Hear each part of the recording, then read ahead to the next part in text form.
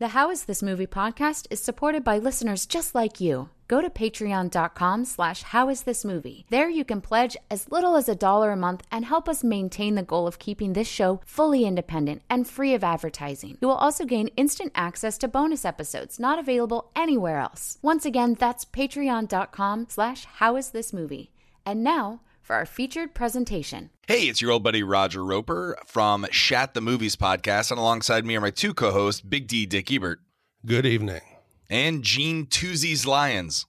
Informative podcast at a reasonable volume. And this is a big thank you. Shout out to Dana Buckler, congratulating him on his 5-year anniversary over at How Is This Movie? You know, we aspire to one day be as successful and as knowledgeable as Dana Buckler's How Is This Movie?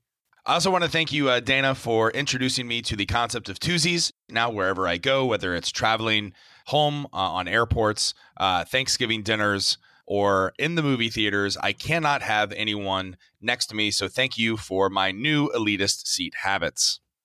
Yeah, Dana lives probably about 40 minutes from me. I've thought of it a couple times. So when I know there's going to be a new movie coming out that he's going to see, to go to his theater and hope he's there just to disrupt him and be on one of his theater experiences podcasts. Yeah. Dana, we're also hoping you feel better. We know you had a little bit of a scare there, but if you want to check us out, we're over at shatthemovies.com. You can check out all our 80s and 90s movies that may have been covered under How Is This Movie, but we do a slightly shittier job than Dana does. But Dana, wish you all the well. Thank you so much for being friends of the podcast and such a great guy. Keep up the good work.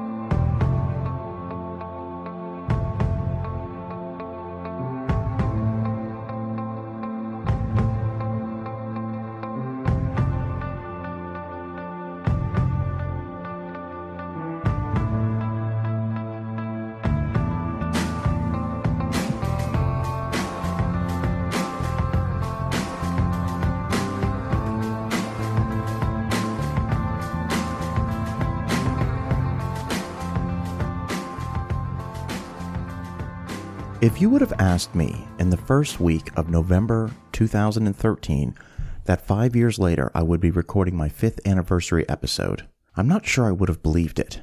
Yet, here I am. It's been a very interesting journey thus far.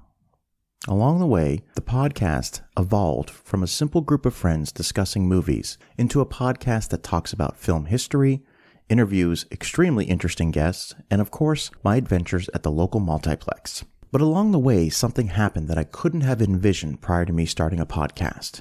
And that was all the connections that I've made and all the amazing people that I have had the utmost pleasure to meet. They say you should never dwell on the past, but I often think about what would have happened if I hadn't started my podcast and think of all of you that I would have never met.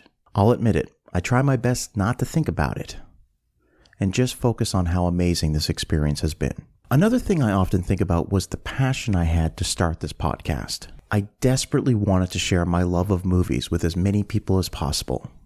And in the beginning, I failed miserably, to the point that I almost gave up on the whole idea. It took a close friend to convince me to try one more time. So to Brandon, thank you. I'm forever grateful for you pushing me to not give up. For everyone that is listening right now, remember that it's okay to fail. I did. But I picked myself up and gave it another shot. Whatever you are passionate about, do it.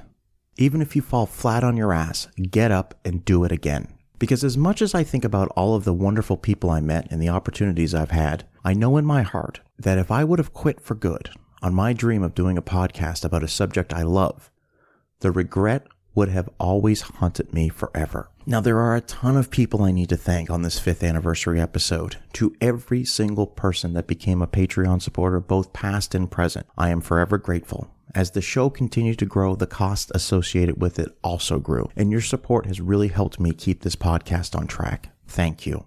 To the fellow podcasters that had me as a guest on their show, thank you. It was always humbling to think that someone would even want me to be a guest on their show. To every single guest that has been on my podcast, thank you for taking the time to chat with me. If you are on my show, That meant that you were very important to me, and I really valued your opinions. If there's one thing that I have learned is that the podcasting community is awesome. So to every single podcaster that took the time to mention my show, either on their podcast or through social media, I say thank you. It's an awesome community to be a part of, and I am grateful for all of your support. I need to thank Andrew Jubin and Patrick Bromley, the hosts of We Hate Movies and F This Movie. These are the two podcasts that inspired me to want to do my own podcast, so you can imagine the thrill I had having both of them as guests on my show. And of course, thanks to Patrick, I got a chance to meet Adam Riskey. To every single person that took the time to write an article that included my podcast, once again, truly humbling. To every single person that took the time to leave a review about this podcast, good or bad, I really appreciate your honest feedback. Now, as you can tell, I'm trying my best not to name too many names because I know I will leave someone's name out that deserves to be mentioned. Those that I have now made lifelong connections with, you know who you are, and I'm a better person for knowing you. This is going to be the last How Is This Movie podcast. The next episode I release after this will be the first episode of The Dana Buckler Show. Now, as I've mentioned previously, it's really a change in name only. The format of the show is not going to change, although it's going to be expanded. You're still going to get the film history episodes. You're still going to get the movie theater rants. I already have another one ready to roll out. You're still going to get the interviews, but I'm going to be adding some additional content. So I'm really excited about the next 5 years of this podcast. So for this episode, I decided that it was time to unveil my 10 favorite films of all time. And I've asked one of my most frequent guests to join me. Also, throughout this episode, you're going to be hearing from some fellow podcasters and content creators. These are some people that I've established some great relationships with, and I am forever grateful that they took the time to record a message to play on this show. So without further ado, ladies and gentlemen, let's get into the 5th anniversary episode of How Is This Movie? One of the more interesting things that have happened to me throughout the history of this podcast was a lot of the different connections that I've made. And one of the I'd like to say one of the most unique and one of the best connections that I made was being introduced to writer-director Phil Joannou. And Phil was introduced to me through another frequent guest of the show, Jim Hemphill, and Phil had just finished production on a movie called The Veil. It hadn't had its release yet, and he sent me a copy to review, and I really, really enjoyed the movie. I asked him to come on, and I guess initially I thought we would just discuss the movie, and that would be it. And, you know, thank you so much for sending me the movie. So, of course, looking over Phil's resume on IMDb, it suddenly occurred to me that, well, he directed a lot of movies that I really, really like. 3 O'Clock High, State of Grace, The Gridiron Gang, Entropy. I mean, these are all movies that I really liked. So, of course, naturally, after we discussed The Veil, the conversation shifted into more conversations about other projects he's worked on. And if you're a longtime listener of the show, then you know that he didn't just appear that one time. He has been arguably my most frequent guest on the show and somebody I always look forward to talking to. So for this 5th anniversary episode, I couldn't think of anyone else I'd rather discuss my 10 favorite films with than Phil Joannou. Phil, welcome back to How Is This Movie?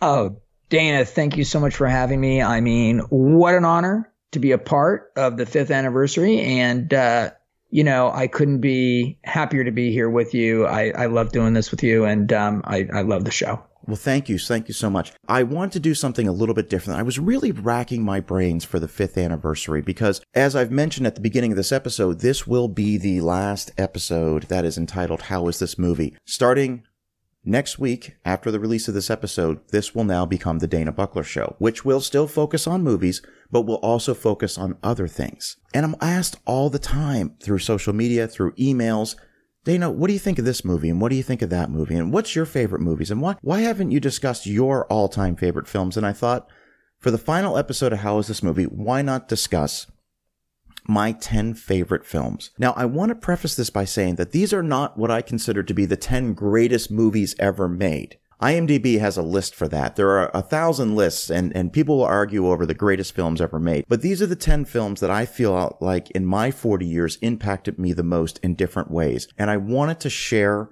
this list with the listeners, and I wanted to have Phil on to discuss these movies. And I will start by saying that numbers 10 through 2 are really interchangeable. I mean, this is not the definitive, my number 9 favorite movie is this. No, this is here's a list of my favorite films in no particular order, with the exception of number 1, which we'll get to in just a little bit. But I think it's going to be very anticlimactic for very long time listeners of the show. I think they're going to figure out rather quickly what that number 1 film is.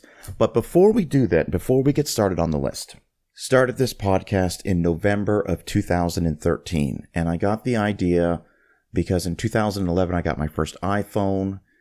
I discovered podcasting, which I immediately recognized as radio on demand. And I immediately recognized that there was a subject there was anything you were interested in, there was a podcast related to it. And of course, being someone who's forever interested in films and filmmaking process, I of course gravitated towards the movie podcasts. And it sort of just began to grow on me, the idea that I wanted to do a podcast.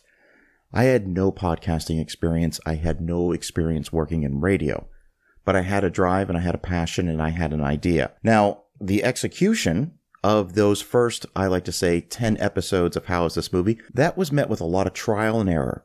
I remember getting emails from people saying, it sounds like an interesting conversation, but we can't hear you because it was recorded too low. So the first 10 episodes of How Is This Movie they're gone. It's dust in the wind. They don't exist anymore. I am going to do something unique and something special. If the first person who can email me and tell me what the subject matter of episode 1 of How Is This Movie is, I have a $50 Amazon gift card that I will send to you. So I have it. I bought it yesterday and I will mail it anywhere in the world if someone, for the first person that can tell me what the subject matter was. Now, of course, the only people that are not allowed to participate in this contest will be Justin, Catherine, and Ray, who were my 3 co-hosts for that very first episode. So you guys, I know you're listening. I'm sorry, you can't participate. I was not a co-host for that episode, so I am eligible. You are eligible, yes. I will say this. The subject matter of that first episode has never been tackled on the podcast since then. So once again, just email me at hitmpodcast@gmail.com, and the first person who answers that question correctly, again, I will send out a $50 Amazon gift card. And just so you know, he just off mic revealed to me the answer. So if you email me, no, I'm not revealing it. No. It won't be that easy, kids. Sorry. All right. So let's talk about 10 films that had an impact on my film watching career. And again, these are going to be in no particular order with the exception of number 1. So I'd like to start with the number 10 film on the list, which is 2004's Shaun of the Dead.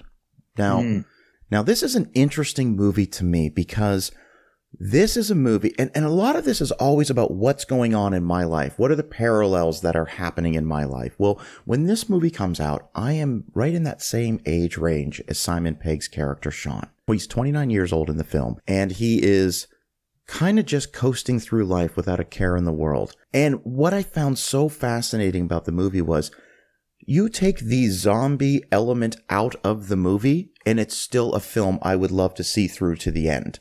Oh, because totally agree. I thought the characters between Simon Pegg and Nick Frost, their chemistry was natural. You could tell they were really friends. I just found that they were just such interesting characters and so damn relatable to me because at 29, I was doing the exact same thing. I was going to the pub every night with my friends. I was probably not taking the advice of my then girlfriend serious about, what I should be doing with my life. So I saw myself on screen.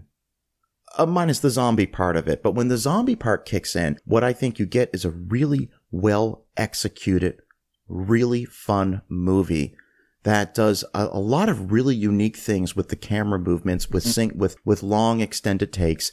The movie is incredibly funny. It's incredibly charming. It's gory. It's R-rated. It's a movie that you think if it was made in 2018, the studio would say this has to be a PG-13 movie, but they got away with it in 2004. So Phil, tell me your thoughts on Shaun of the Dead. I agree with everything you just said. And I think that the minute to jump to what you were saying about the execution is that I think that when I really knew this film was going to be special, I mean, it's, is that long Steadicam shot that takes him to work the first time. Yeah. And, he goes and the guy begs for the money. He gives him the money and he trips over the curb and he goes all the way. We just try to go and all these things happen as he goes out the gate and off to work. And then the next time, we've had hints that something's gone on in the TV, but he hasn't paid attention. And then he goes out the gate. And now we realize and know, and of course it's Shaun of the Dead, so we know it's going to be about zombies going in. We see all the zombies in the background, but he is so, distracted. He doesn't see him. We repeat the exact same shot, but now with zombies instead of all the people he usually runs across. And I just thought, okay, this is going to be a ton of fun. It's going to be really smart and extremely well executed. But I would come back to what you really, I think you hit the nail on the head with the fact that you care about these guys. You care about, Simon Pegg, Nick Frost. You root for them. You relate to them. We've all been there. We've all had that roommate. We've also had the jerk roommate. We've all had the job. I mean, how about him sitting there, when he has to take over the job in the morning and like they're all chewing gum and no one's paying attention. And the guy takes the phone call right in front of him. It's so humiliating. And you're like, what's he going to do? What's he going to do? Fire him? What's he going to do? Like punch him? He's just got to go, okay, fine. Let's just move on and just try to get this done. And it's such a horrible, boring job. And yet we've all had those jobs where we're like, this isn't my future. And yet this is what I got to do. So I think what I love the most about that movie is I think, again, you nailed it. I think your analysis is so great that take out the zombies. And it's really about this guy coming into himself. It's really about this guy being okay with who he is, realizing he's got strengths, realizing he's smart and that he's actually a leader and he's got guts and he's got balls and he's still, and he's loyal and he goes all that way to get that girl who doesn't even want to be with him, the girlfriend and her lame-o buddies. And I think that it's just incredibly charming. And my God, I got to tell you, studios would be so lucky to get to release this movie now. I think this movie would be a bigger hit now than it was then. I think it was kind of ahead of its time. And again, the thing that I admire so much is how much they made us root. They had us root for these characters across the board. I think that's a real achievement. With a lot of these movies, they did make sequels. So naturally, I'm going to gravitate to a couple questions. One, they didn't necessarily make sequels to Shaun of the Dead, but they did sort of made a sort of a de facto trilogy. With Hot Fuzz and At World's End. And you have Edgar Wright as the director, who I think really came into his own with Baby Driver as far as, mastering the techniques that he first attempted and pulled off in Shaun of the Dead. So I'll just pass this question off to you is what were your thoughts on the two other films in the quote unquote Coronado trilogy? I loved Hot Fuzz. I thought Hot Fuzz was just as much fun as Shaun of the Dead and just love watching those guys. And I think the whole riff on the action movie, kind of genre was really funny. And again, smart and with characters you root for. I thought the End of the World one, I liked it until we got to the third act and CG took over. Yeah. And I think again, all the stuff that they're so strong at doing were terrific in the first two acts. And I just loved, kind of the pub crawl and the whole thing. And it was just funny and again, character driven and relatable, likable characters. But then when we got to the third act, I thought that wasn't like it, it ruined it for me, but I think it's just a shame.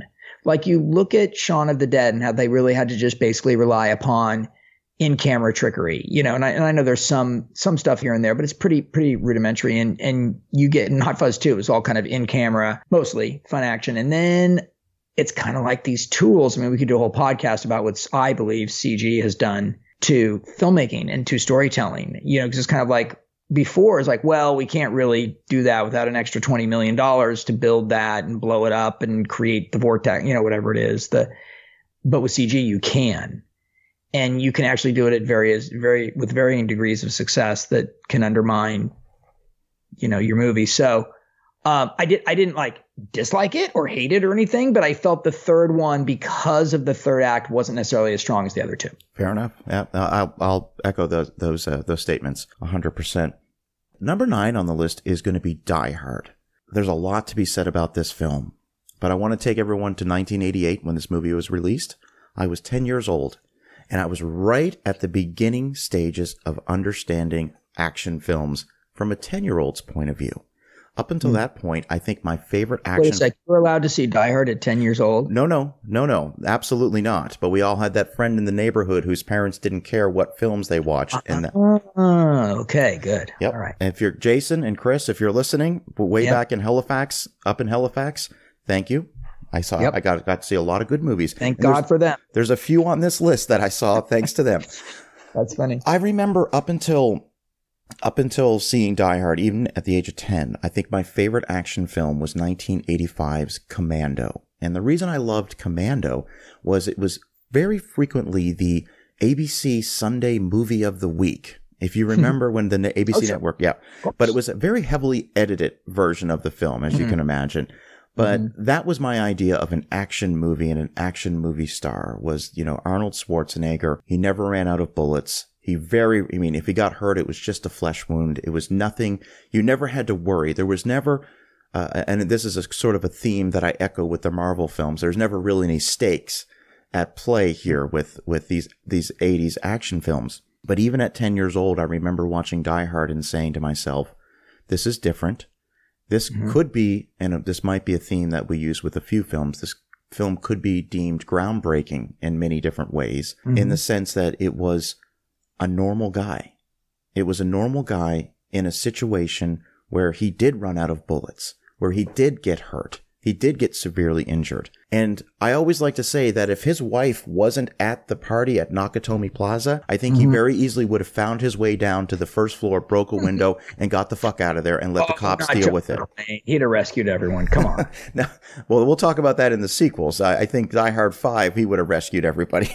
But Die Hard continues to be one of my two favorite action films of all time for shifting my views on what a great action film should be, and making me understand that when a character is in real peril, that raises the stakes and it makes the set pieces that much more exciting. And I figure that is why I love, movies where the character is not immortal, is impervious, can get hurt, can get killed. You don't know what the outcome is going to be.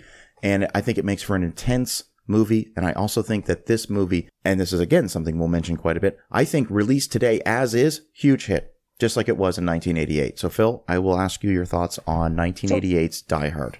Totally agree with what you just said. I mean, I rewatched it for our conversation today, and I've seen it many times, of course, but just wanted to get back up to date on it. And I was really struck by how character driven, how likable, how invested you are in the characters, and while what's funny is it's now kind of the success of Die Hard gave everyone a template, to go by. And a lot of films since then have tried to imitate, including Die Hard sequels, have tried to imitate the originality of what Die Hard was. And it's pretty interesting rewatching it, because you realize how unsuccessful most of these films are, and compared to the original. And just Bruce Willis in his prime just brought that great snarky sense of humor. The whole thing he has with Hans. I mean, my favorite part of the movie is actually his relationship with Hans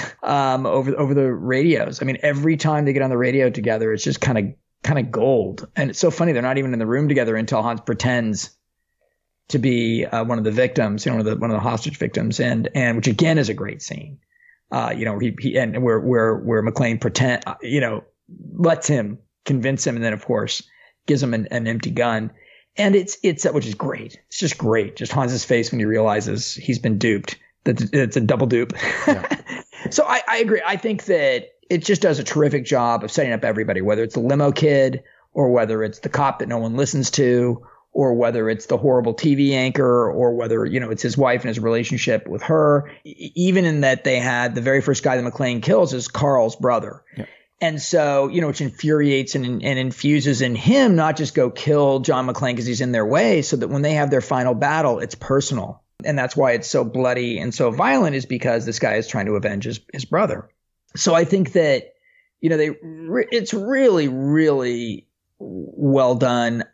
Again, in the character category. And it's got all the super smart, fun twists and turns in terms of action. And of course, the most famous one being him running across the glass in his bare feet. you know, you really realize like him at the very end, coming down that tunnel or corridor, dragging his feet, the blood, when he cuts out wide, you can see the smear of the blood, you know, from his wrapped up feet. And, you know, he's going to have the final confrontation with Hans and his wife. And you know, so it's really it was really a unique twist on, you know, on the straight up action movie, or the action hero. I think it does really, really hold up, and it's a lot of fun. I did an episode on I like to say I did an episode on the Die Hard trilogy, because I do recognize that there are 5 films in the Die Hard series. I choose to only recognize the first 3.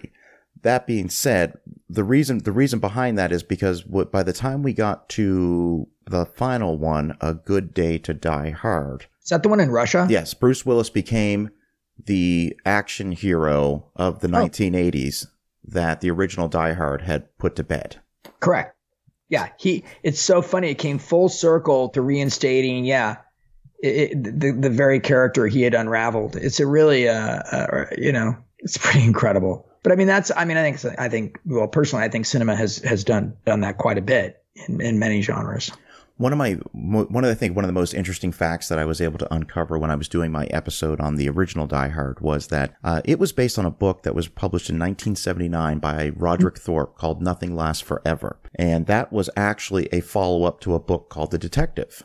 And they had made the movie The Detective starring Frank Sinatra in the 1960s. Wow. And so by the time, you know, the 1980s roll around and they want to make Nothing Lasts Forever into a film, because of some crazy language in a contract, they were contractually obligated to offer the role to Frank Sinatra, because this was technically a sequel to The Detective. And Sinatra was 72 years at the time. And in true Sinatra fashion, he mulled it over for about 3 weeks. And he had everybody sweating and everybody nervous, and they were just going to have to shut the project down because no one was going to buy a 72-year-old Sinatra in the role of John McClane. So I thought that was one of the more interesting, fun facts I discovered about that movie. That is great. It's really funny you say that about the book, though. In watching it this past week, I noticed the book credit as well, and I had never noticed that, or it never struck me before that it was. I always thought it was original. I always thought it was an original screenplay.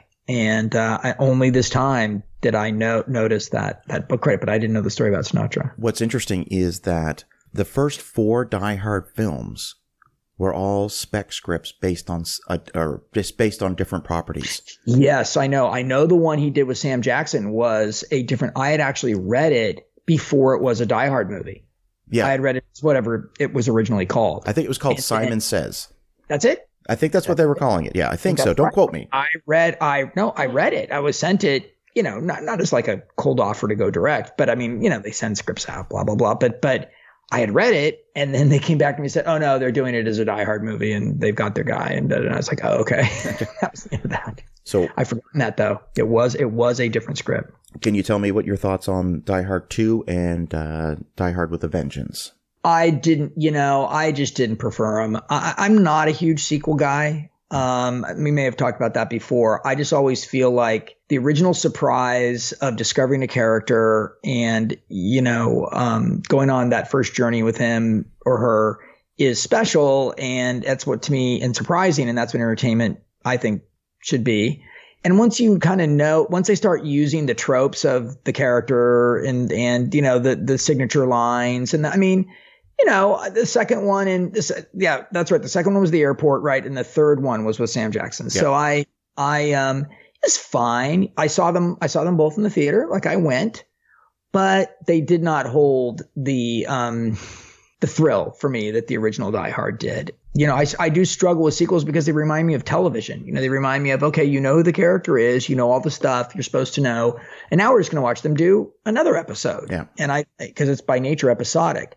It's slightly different when you're building a trilogy, you know, like the original Star Wars. Although what's funny is I always thought the first one really was a standalone movie, and only when he got the opportunity to do 2 and 3 did it become a trilogy. Because really, I thought the first one stood as a complete film, beginning, middle, end. Whereas, you know, Empire is clearly a great film, but I'm saying still clearly a middle film of a 3-film structure. Same obviously with all Lord of the Rings films, which I enjoyed. So when you're doing that, that's different. I don't consider that sequel. That's by design.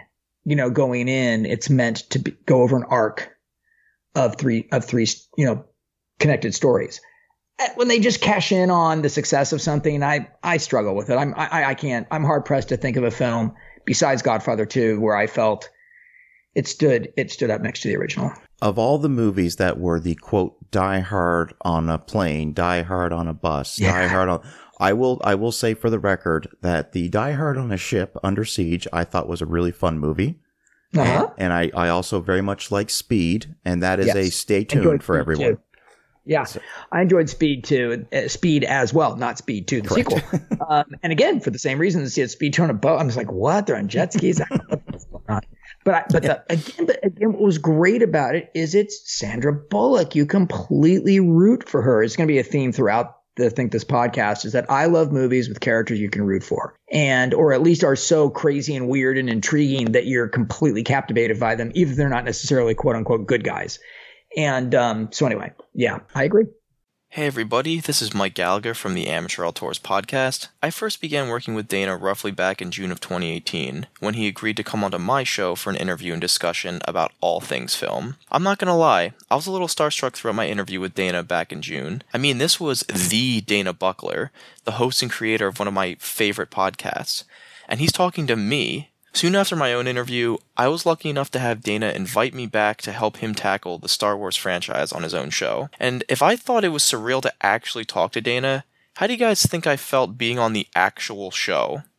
It was an awesome feeling. During my time working with Dana, I learned a lot about podcasting from him, but I also learned a lot about Dana and who he was as a person, his drive, his motivation, his passion. It really is inspiring, and his example has pushed me to make my own show that much better. I want to congratulate Dana for reaching this incredible milestone, and I can't wait to see what the future holds for us fans. Keep on podcasting, Dana. Now, number 8 is one that I don't want to spend a whole lot of time on because I just did a 2-part extended conversation with writer Kelly Goodner. We discussed the Nightmare on Elm Street franchise at great length. But I would be remiss if I did not include this on my list of my 10 favorite films or the 10 films that impacted me the most, because the original Nightmare on Elm Street, which was released in 1984, which I saw in 1985 on VHS, thanks to my brother. Mm-hmm. It was a very traumatic movie for me, and it impacted me, and it's still something to this day as a 40-year-old that you will not be able to get me alone with the lights off watching that original movie by myself. I just can't do it. I think it's a horror masterpiece. I think it's a psychological thriller. I think it's all that rolled into one.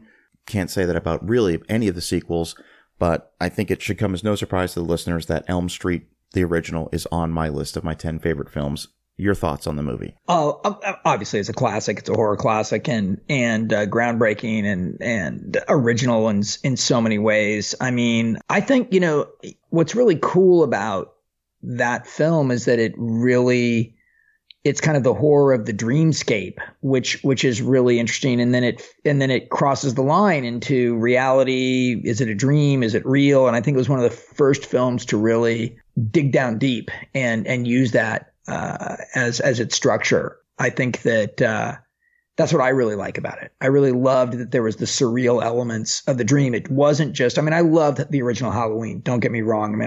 I saw that opening night in the theater. People were standing on their feet and jumping out of their chairs and screaming into the darkness. It was one of the most incredible screenings I've ever been to of any movie, the original Halloween. So, I love that movie, but then all of them came out, Friday the 13th and the slasher and the slasher and the slasher. And I think that what's so great about Nightmare on Elm Street, as well, it has all those scares. It's still very, very stylish because you're going, these girls skipping rope. What the hell is that about? You know what I mean? And doing a little nursery rhyme that opened and closed the movie. The one thing watching it again for this podcast, though, is, and I have a funny aside for you at the end of this, but I think I would have held back showing Freddy's face as early as the film does. I think I would have gone a little more Spielberg Jaws, holding back the shark a little bit. And watching it again, he's such a great, obviously not the hands and the razors and all that, but I think I would have kept him a little more mysterious and built into, oh my God, that's what he looks like, because it's so horrible. That was my only thought this time. I was like, ooh, I kind of wish they'd held him back a little longer, just Freddy. Right. I don't know why that struck me, but it did. And but I love her on the ceiling, and then the bed with the upside down set with the bed, the opening up in the hole, Johnny Depp getting sucked, and Johnny Depp's hair. You just got it. That alone is worth the price of admission. Just that. But you getting sucked into the bed and the hole and the blood flying out of the bed and onto the ceiling, and just how clever that was. And you cannot. I don't think, and listen, I'm not saying this I'm saying from a vulnerable point of view, not a sexual point of view.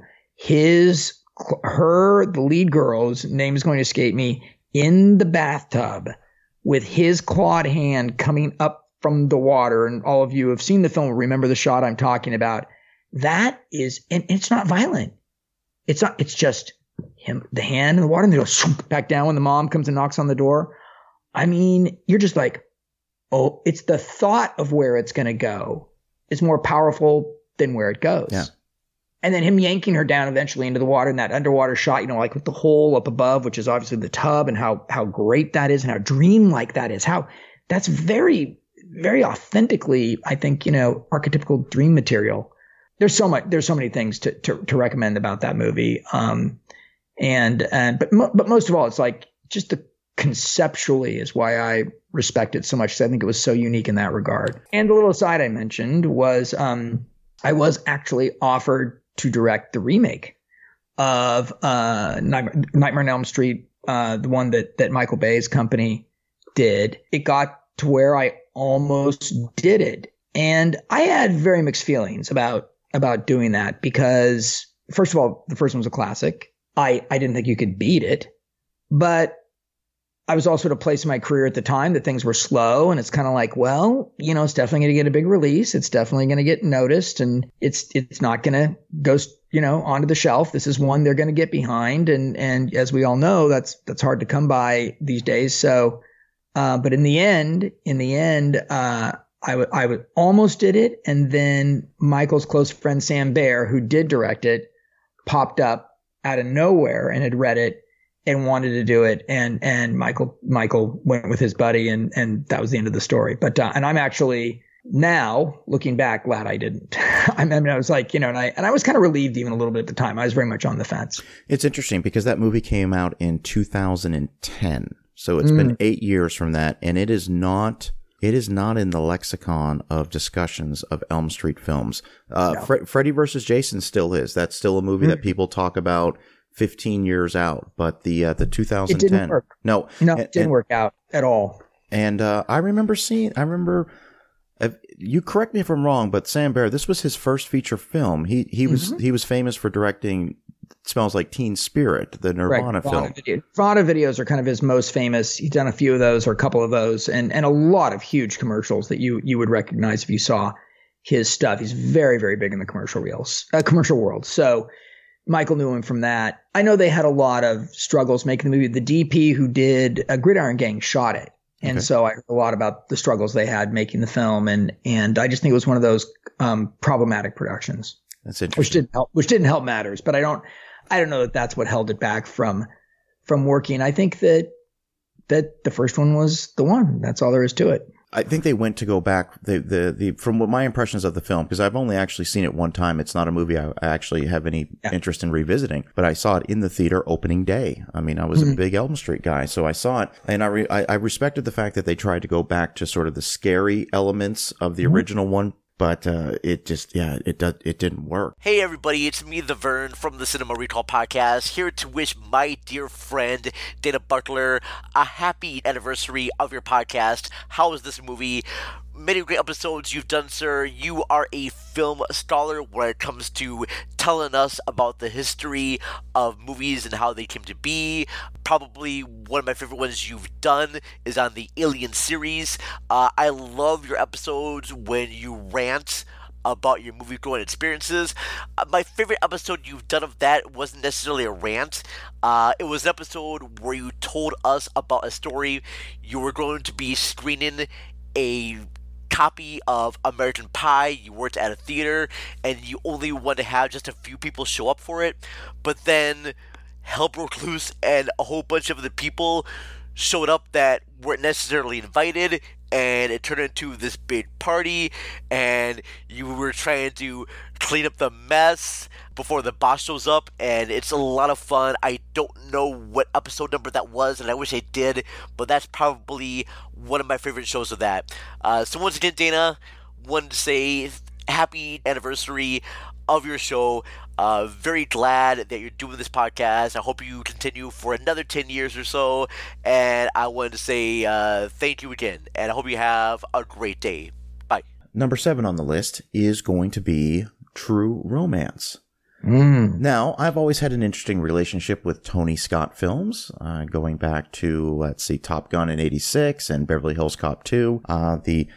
I like to say the grossly underrated Days of Thunder, which I think is one of the so bad it's good movies. And but that's just. But True Romance was different for me, and it is something that you have always touched on when we've had conversations about characters and rooting for characters. And you're introduced to Clarence Worley, Christian Slater's character, and again, it's somebody I was immediately able to relate to. Somebody who had a sort of a encyclopedic knowledge of movies, and in the case of his character, comic books, and just a little bit of he was sort of a streetwise guy who was incredibly smart at the same time. Again, the dynamics between his character and Patricia Arquette's character, Alabama, and I want to preface all of this by saying that when I saw True Romance, I really didn't know that Tarantino had any involvement as far as being the person who wrote the script. This is a movie that I could just follow these two characters, and Scott could have directed a romance movie, a pure romance movie, and I think I would have been invested just on the way the first 15 minutes of this movie plays out. That being said, this is one of the more epic films that I've ever seen as far as how big Scott goes with the storytelling elements of it, and how many characters are introduced, and how many singular scenes. The entire scene with Gary Oldman's character as Drexel just is. You want to see a movie with Drexel. I mean, you want to see Christopher Walken's character is in it for a total of 11 minutes, and you want to see a movie with this guy in it. I mean, it is so chock filled with interesting characters and unbelievably interesting moments, and an ending which is so batshit off the wall crazy that you immediately want to rewatch the movie. I don't even know how to describe it. A love story, an action film, a thriller, a gangster film. I mean, it is all this rolled into comedy. A comedy, of course, yes. Wonderfully comedic elements in it. And it is a very unique film, and that's the best way I can describe it, in a great way. And it's one that I have rewatched at least once a year. Phil, your thoughts on True Romance? I think it is incredibly original, and really was, another just example of Tarantino's unique voice, obviously. Although I would have loved to have seen, I'm a Tony Scott fan too, but I have to admit I'd love to have seen what Quentin Tarantino would have done directing it himself. I think that would have been really interesting. I think it would have been very different, actually. I think the execution would have been, stylistically, they're very different directors. It's funny, I was actually on the set of that film for all of Gary Oldman's scenes. Gary and I had done State of Grace, and we became very close after that. He would invite me down because, there's a lot of downtime in between shots and things, so he'd say, come on down to the set. So I got to see him film both of those scenes, those early scenes in the film, Drexel, and I was just like, and I remember watching going, what in the hell is going on here? Gary with the dreads and the teeth and the eyeball and the scars, and I was just like, what is this movie about? I hadn't read the script. But yeah, I mean, again, I agree. I think the thing I like the most about it are the characterizations, all the individual characters you've already mentioned. And I just think that everybody gets something juicy and fun to do. Even the, Joel Silver's producer's assistant, there's just like everyone, what Tarantino's so good at is he doesn't waste scenes. So Gandolfini is just like a thug in the background of the scene between Hopper and Walken. He's just back there in a couple cuts. You realize, oh my God, it's James Gandolfini. He's like, ugh. And then later on, he's going to show up and go after Alabama in a horribly violent scene. What he does to her, I felt that personally. I felt that went too far for me. I agree. So for beating up a girl, I was just not. I just don't like that kind of stuff. That's why the violence against women, or in that particular scene, especially, was a bit much for me. But he gives him this great moment at the end and, where they face off with each other and he ends up kind of respecting her and then she ends up nailing him and he's so shocked and dismayed. And so nothing goes wasted. Nothing goes wasted in that story. Everyone, including the crazy producer in the end, gets their due. And I think that's my favorite thing. Even Brad Pitt in that one scene, where he's talking when they show up at the, when Gandolfini shows up, he gets his little and that's pretty amazing because most movies have a lot of filler in them. You got to get from A to B and B to C and C, and then boom, something exciting. It's like I think John Ford said, if you have 5 scenes you can remember after you've walked out of a movie, you've made a successful and exciting, and I think he even said a hit film. And I think, boy, True Romance has more than 5, and I think that a lot more than 5, and most Tarantino movies do. That I think that's one of his really. I think that's his kind of secret weapon, is that pound for pound, scene for scene, he's going to give everyone something. He just doesn't waste scenes, and they're just chock full of memorable moments. And I think that's what's great about True Romance. And this is going to sort of roll into sort of some of the honorable mentions that I was talking to you earlier. But before I do that, by the way, listeners, these stories he's telling about, being on the set with Gary Oldman and all that, I didn't know any of this. I'm hearing this for the first time as well, and I think it's terrific. I just want to point that out. Like him being offered the Nightmare on Elm Street. This wasn't like we discussed this, and he's like, "Oh, I'll tell this story and I'll tell this one." So, my reaction is the same as you. Like, "Oh, no shit, no kidding." Okay, that's incredible. But the honorable mentions for my list here is going to be everything that Tarantino has done. But I really did settle on True Romance, even though he didn't direct it. It's certainly got his fingerprints all over it. Well, yeah, and what you said from the beginning is that each one of these held some special place in your story. Yeah. Your life at the moment where you were at. And I think that that's kind of what's important about this list. Because, yeah, when it comes to Tarantino, we could list 4 or 5 more movies and put them on here easily. But I think this is the one that struck you and was important to you personally. And I think that's what's really cool about this list. When I first got this, I was like, oh, wow, what an interesting kind of selection. Because typically, we all know that at least 5 of the 10 you're probably going to say, but these were all unique and different and surprising in its own way. And so I think that's what's really cool about this.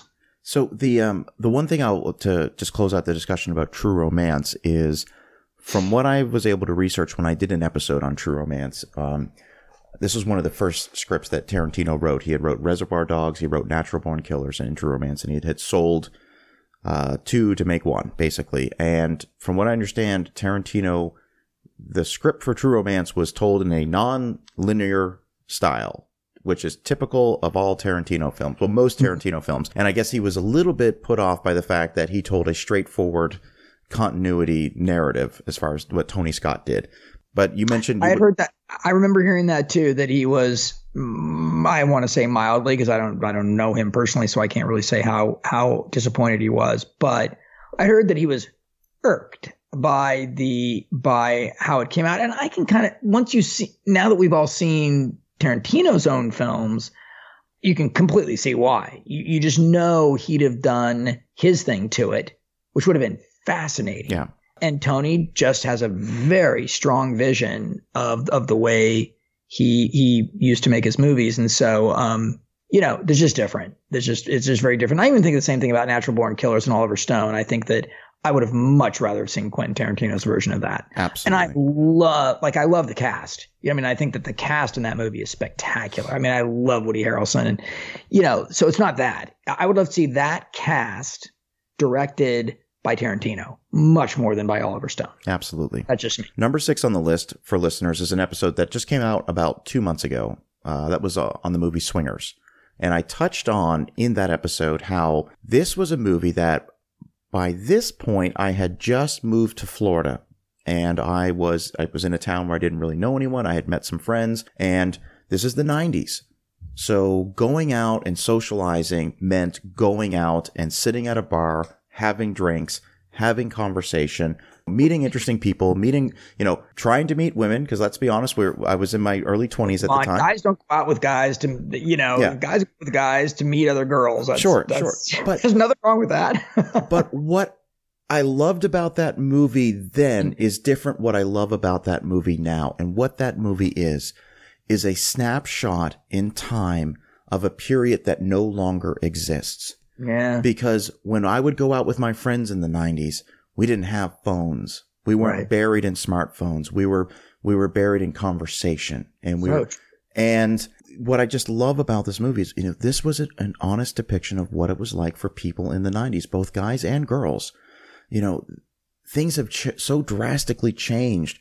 But when I watched this film when I watched this film in the 90s, I was watching myself. My friends and I, we would watch this movie every night before we would go out. We would mimic the dialogue of them. We would tell each other that your money. No, your money.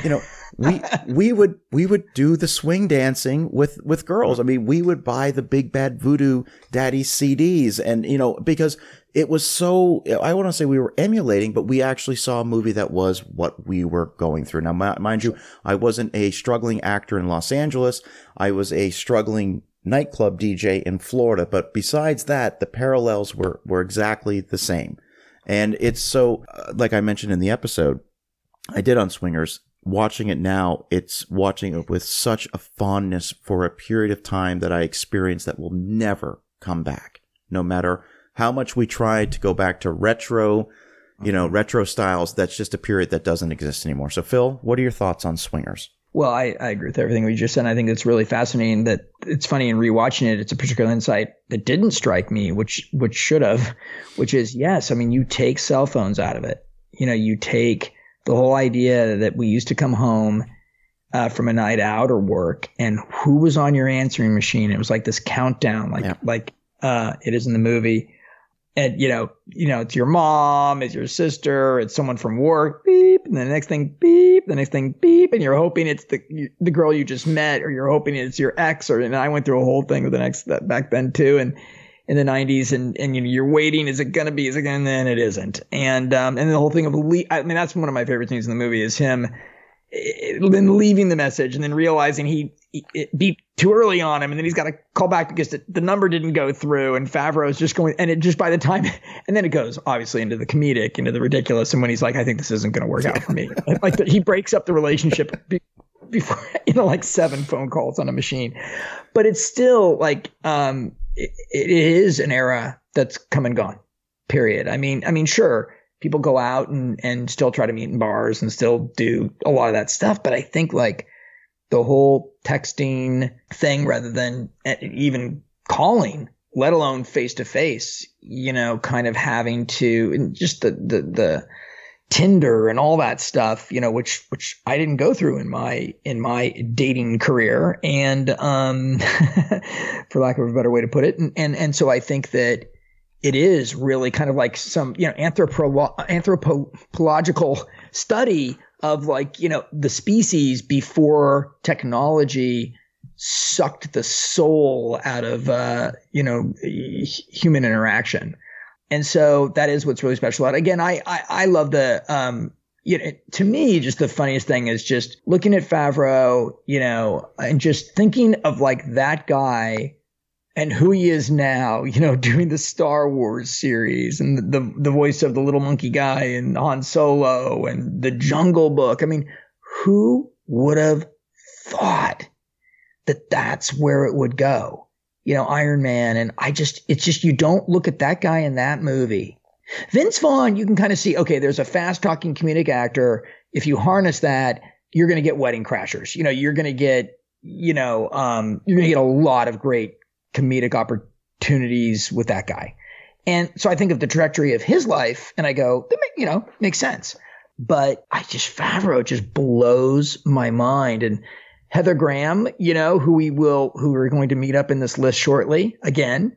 And just to think of the contrast between the arc between this movie and a movie you're about to mention, I think that I really enjoy, I really enjoy the movie for its heart and its humanity, and that it ends up being about, simple personal connection, and that the geeks this guy's a geek and he's always going to be a geek and he doesn't know what to say or do or how to do it. And he meets a girl who's also doesn't know what to say or how to do it. And they both just go, no, I'm supposed to wait the 2 days. I know I'm supposed to do screw this. I like you. You like me. You want to go out to dinner or get a cup of coffee. And I think that the simple nature of that really is like, feels like a bygone age. I'm sure it's still happening. You know what I mean? I'm sure it's still happening out there. I just think it's I don't know. I think it's just a lot different. And this movie captures how different it was. Absolutely. Number 5 on the list. This one is an important film to me because this is a movie that changed a lot of different ways that I looked at cinema. Now, I want to take the listeners first to 1996. This is the year that I turned 18. This is the year that I moved out on my own. I had my own apartment, and I purposely picked an apartment that was within walking distance of a multiplex. That was a prerequisite based on where I was going to live. So the summer of 96, that was the year that I was going to the movies 3 times a week. That was the year that I didn't have to ask my parents, hey, can I go to the movies? This is the year I started crunching cinema. But I wasn't crunching compelling cinema. I was watching movies like The Rock, Twister, Independence Day. I mean, just I even saw Striptease in the theater that year. I mean, I was just seeing everything. Everything. I love Carl Hiaasen, so I couldn't wait. But when I say everything, I'm talking The Nutty Professor. But 1997 rolls around, and that's the first time that I'm introduced to a smaller sort of art house theater that was in the city that I lived in. And I went to go see a movie called Boogie Nights. I did not know who Paul Thomas Anderson was. I hadn't heard of his previous work, Hard Eight. Mm-hmm. I knew 2 characters. I knew 2 actors in the movie. I knew who Burt Reynolds was, and I knew who Mark Wahlberg was. And I knew this was the porn movie. That's what people were saying. Yeah. So I go see this movie, and what struck me about it first and foremost was I was the only one in the theater. And I remember that was the very first time in my life that I ever saw a movie by myself in a cinema. Now, 21 years later, it would be my ideal setting to see a movie by myself in the theater. But that's a discussion for a whole nother podcast. Yes. But this was a movie that made me understand what a slow burn was. It made me understand what it meant for a story to take its time and really, really develop characters. And these are all, in many ways and shapes and forms, anti-heroes across the board. But you cared so much about them that you were going to see this story all the way through to the end. And this movie could have gone on another 4 hours and I would have been fully vested in what I was seeing. Mm-hmm. And it changed how I looked at movies. And it really opened my eyes to go back and revisit a lot of movies from the 70s, because this movie reminded me of a lot of films. You know, now it reminds me of a lot of films in the 70s that took its time to really develop characters. So Boogie Nights is, again, a movie that I rewatch quite a bit.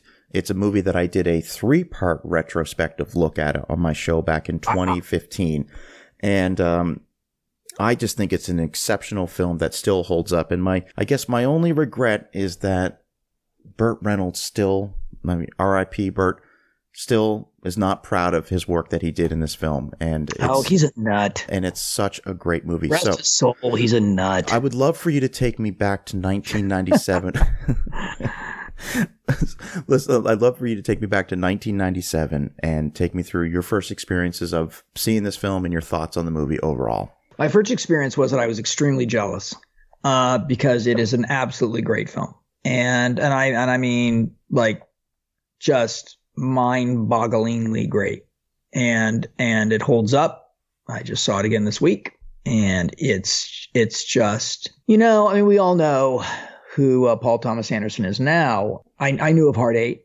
I'd seen Hard Eight, and I knew he was talented. I'd actually met him a few times and talked over his struggles on Hard Eight and all the fights he went through and some of the similar fights I'd gone through on some films. And I liked him as a great guy. But I just felt that, God, I could do a 3-part podcast on it right there with you. So to be succinct about it, I mean, again, I think I'll come back to the characters.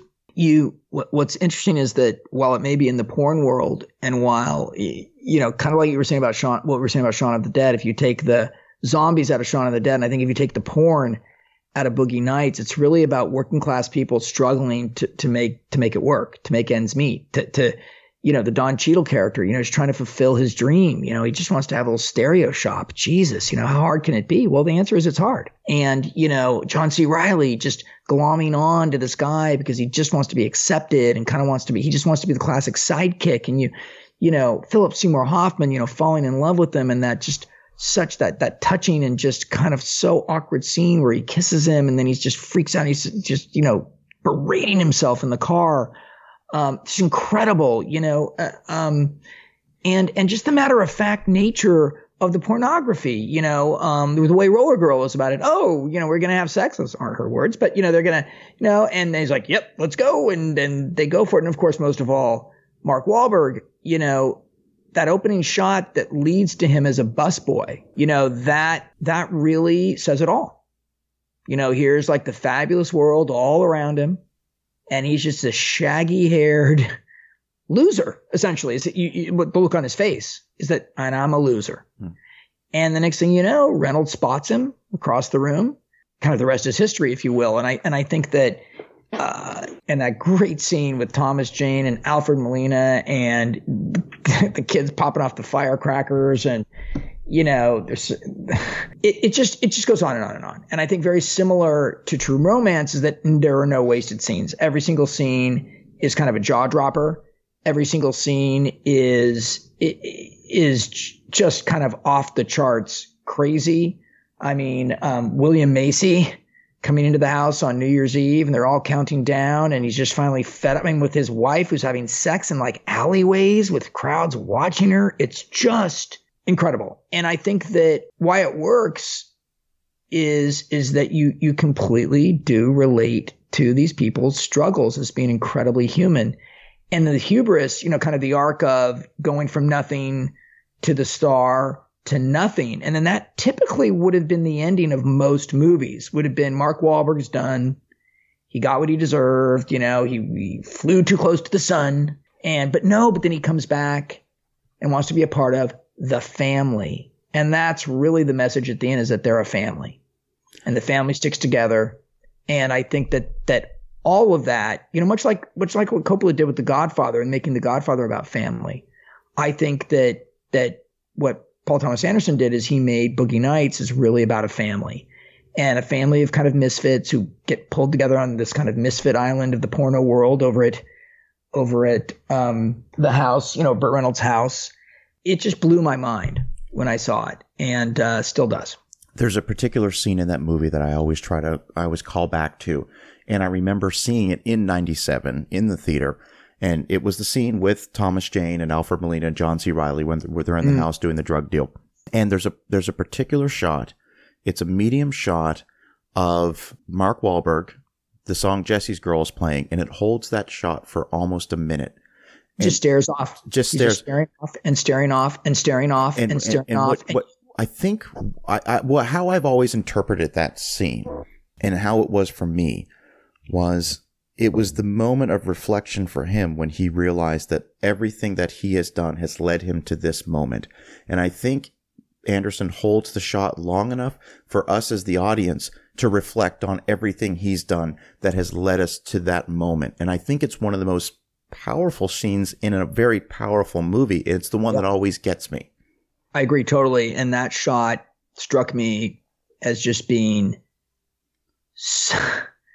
so you talk about directors having a vision, and people say a lot, oh, he's got a vision, they've got a vision. That's a vision.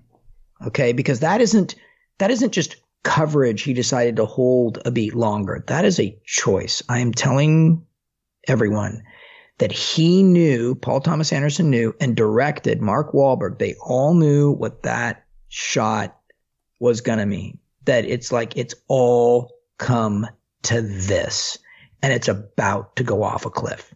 Yeah. And everyone in that room could be dead in 15 seconds, and almost are. And certainly Thomas Jane's character is.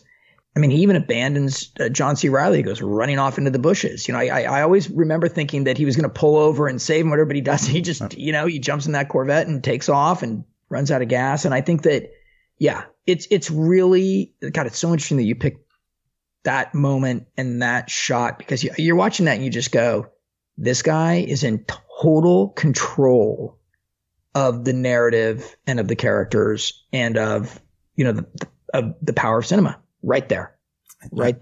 And great directors and great movies do that. And I always remind people when they it's easy to make fun of Mark Wahlberg with all some of the cheeky movies that he makes, but I always remind people, you know what? If you need to be reminded of how good he can be, watch Boogie Nights. Oh, that scene where he says, "You're not the boss of me, I'm the boss of me," when he finally has it out with Burt Reynolds. Yeah. And it looks like he goes after Reynolds, and Reynolds on his side is kind of shocked. Like Reynolds, the actor, is shocked by how aggressive, like, you don't talk to me that way, kid, which is the brilliance of the acting. The casting, is that a lot of Reynolds' acting in that movie is Burt going, who are all these punk idiots? I am so above all this. I am so much smarter. I am so much better. I am so much more successful. Do you realize I was the biggest star in the world 15 years running? Who are you punks? Yeah. And what has my career come to that I'm stooping to this crap, which is why he has that feeling about it. It didn't feel good to be that guy.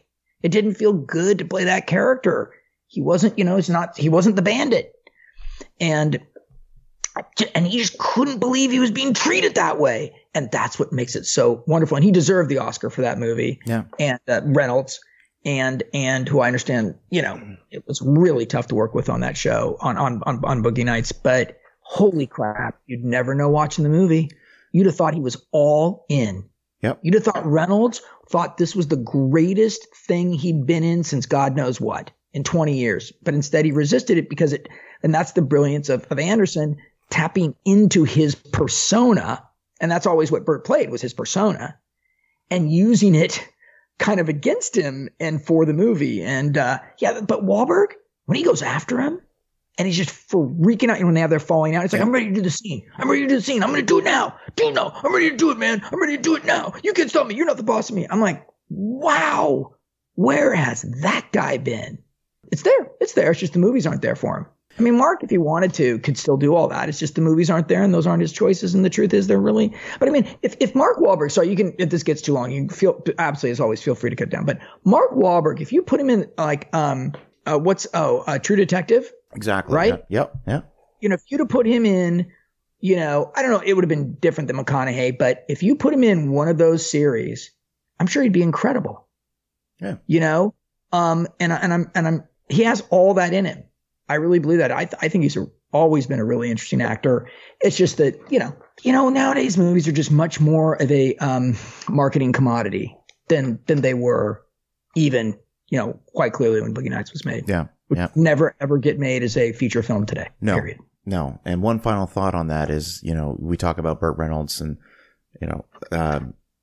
P.T. Anderson is famous for working with basically an ensemble group of actors throughout the movies. And from what I understand, that an invitation was never extended to Burt Reynolds for any other movie that Anderson did, even after Reynolds got all the accolades, rightfully deserved, winning the Golden Globe as well. But he just never extended that invitation to work with him again. No, of course not. So, although it would have been really cool to see him in Tarantino's new movie that he unfortunately didn't get to do. Because I was a fan. Even as weird as Burt became, and I just think that he was just. I think again, what do I know? I don't know the man, but you felt like he was kind of bitter about how aging played out. Well, guess what, Burt? None of us. No one gets out of life alive, Burt. That's what I like. It's like I have to have bad news for everybody. Yeah. We're all dying. Yep, it's exactly. And so, but the point still is that he still had it. He still had it. And that's the thing he should have realized that movie showed, is that he, regardless of whatever he thought of the experience, and I understand that set could be wild. There was a lot of improv, there's a lot of improv going on. And that's why John C. Reilly and him are so, I had done City of Grace with John C. Reilly, so I knew about the making of the movie. And John is one of the all-time, as he's now proven with Will Ferrell, and we all know this obviously, but at the time, people didn't realize this guy can improv on anything. And you just look at those scenes now and you realize how much John C. Reilly brought to it and how much he was allowed to. And I think that probably freaked out Burt a little bit. Like, none of this is in the script, man. Like, what's going on? I'm sure each day he was like, half of what we're doing isn't in the script, you know? And I'm sure in his day, it was like, 6 pages a day. We ripped through it. Him and Hal Needham were like, let's go, baby, and You know, right? You know, they were just like, you know, we got it. One take. We got it. You know, Paul's probably like, take 14. Do anything, everyone. Burt Reynolds like, what the hell? You know, freaking out. But, well, I don't understand what's happening in this shot. And he's like, just go, Burt. Just go. Just go with it. Steady cam action. And he's like, you know, and of course, it all worked. And that's it's an incredible achievement. Hi, this is Margot P. of Book vs. Movie. And this is Margot D. of Book vs. Movie. And, you know, one of the great things about being a podcaster is the friendships that you make with other people in the podcasting world. Absolutely. And Dana Buckler has been so supportive of our show from day one when you and I didn't even know what we were doing. And I was astonished because his show is so fantastic. He has that incredible, I would say, NPR style voice, and he does his research. He knows what he's doing. His shows are always beautifully produced. And I was always shocked that he took attention to us and he wrote us reviews and he was always so encouraging. And he's celebrating his 5th anniversary right now. So Dana, Margot and I, we just want to wish you congratulations and here's to 5 more years. Absolutely. And thank you so much for supporting us, and all the best for 5 more years. 5 more years. 5 more years. So the next one on my list, I have to take everyone, listeners, on a journey back to 1991. And this is what I need for everyone to understand. I know I had never seen the movie Aliens by that point. I had not seen The Abyss by that point. What? No, I know. As a 13-year-old, I had not seen. You can understand. Aliens, that's a shame. Okay, that was a shame. I'll admit. In August of 1991, my dad came home early from work one day, and to understand this is to understand that my mother had very, very strict rules as far as what we were allowed to watch. Again, this is why we had to go to my friend's house to watch anything of interest. My dad came home from work one early Wednesday afternoon in August and told my brother, who's just a little bit older than me, that, you know, we're going to go to the movies, but don't tell your mother. And, well, that was very exciting news. So we piled into the family station wagon. We drove to the mall. And my dad, I remember walking up to the box office and my dad saying, 1 adult, 2 children for Terminator 2 Judgment Day. Now, I knew what this movie was. You couldn't avoid this movie in the summer of 91. Everyone knew what this was. Some of my friends had already seen it. They had parents that had you seen the original? I'm sorry to interrupt. Had you seen the original Terminator or no? I had seen bits and pieces of it on TV. So I kind of knew the story. I kind of knew, but this was something I was not going to be able to see. This was never something that I had accepted the fact I would never see this movie in the theater. So for my dad to take my brother and I to secretly go see this movie, I'm 13 years old. You know, in his eyes, I was old enough to see this.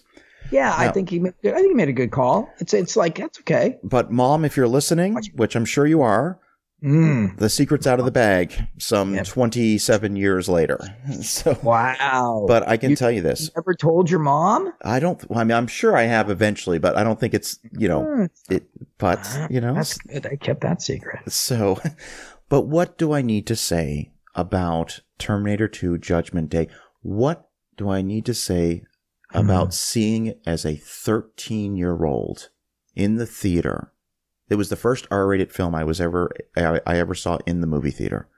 And it is, I mean, you want to talk about becoming obsessed with this movie? I mean, I bought it on VHS. This is back when VHSs were a little more expensive than $19.99. People forget. There was a local video store called Funky Fred's Videos. And there was not a lot of big chain video stores where I was from in Canada. And I was calling at least twice a week. Has Terminator 2 Judgment Day come out on video yet? No, it doesn't come out for 3 more months. And I would keep calling because back then it was a while between the theatrical release and the video release. 6-8 months more. And they finally, I remember the video store called me back because they were so tired of me calling and said, it's coming out this Tuesday or whatever. We've put a copy aside for you. We don't normally do. You could go on the internet and find the release dates on things. Like you had to just all you kids out there, you had to go dig up stuff. You had to go find it for yourself. You couldn't just click on Google. Yeah. So the James Cameron experience for a 13-year-old was life-changing because I had never seen anything like that. And it's a movie that Look, I'll go 2 years without watching it because I want to have that little bit of respite and then put it on the surround sound and sit back and take it all in. And with the exception of a couple bad scenes involving, there's that scene where, he pulls out, they're in the freeway, the chase inside the canals, and Arnold pulls up on the bike and grabs John and pulls him over. And that's a pretty bad green screen shot. But putting that aside, the movie holds up like no other film from that era. I mean, it is an amazing movie. You know what it is? It's a great ride. And it's a great experience, and it will always, forever be on my top 10 list. Your thoughts on the film?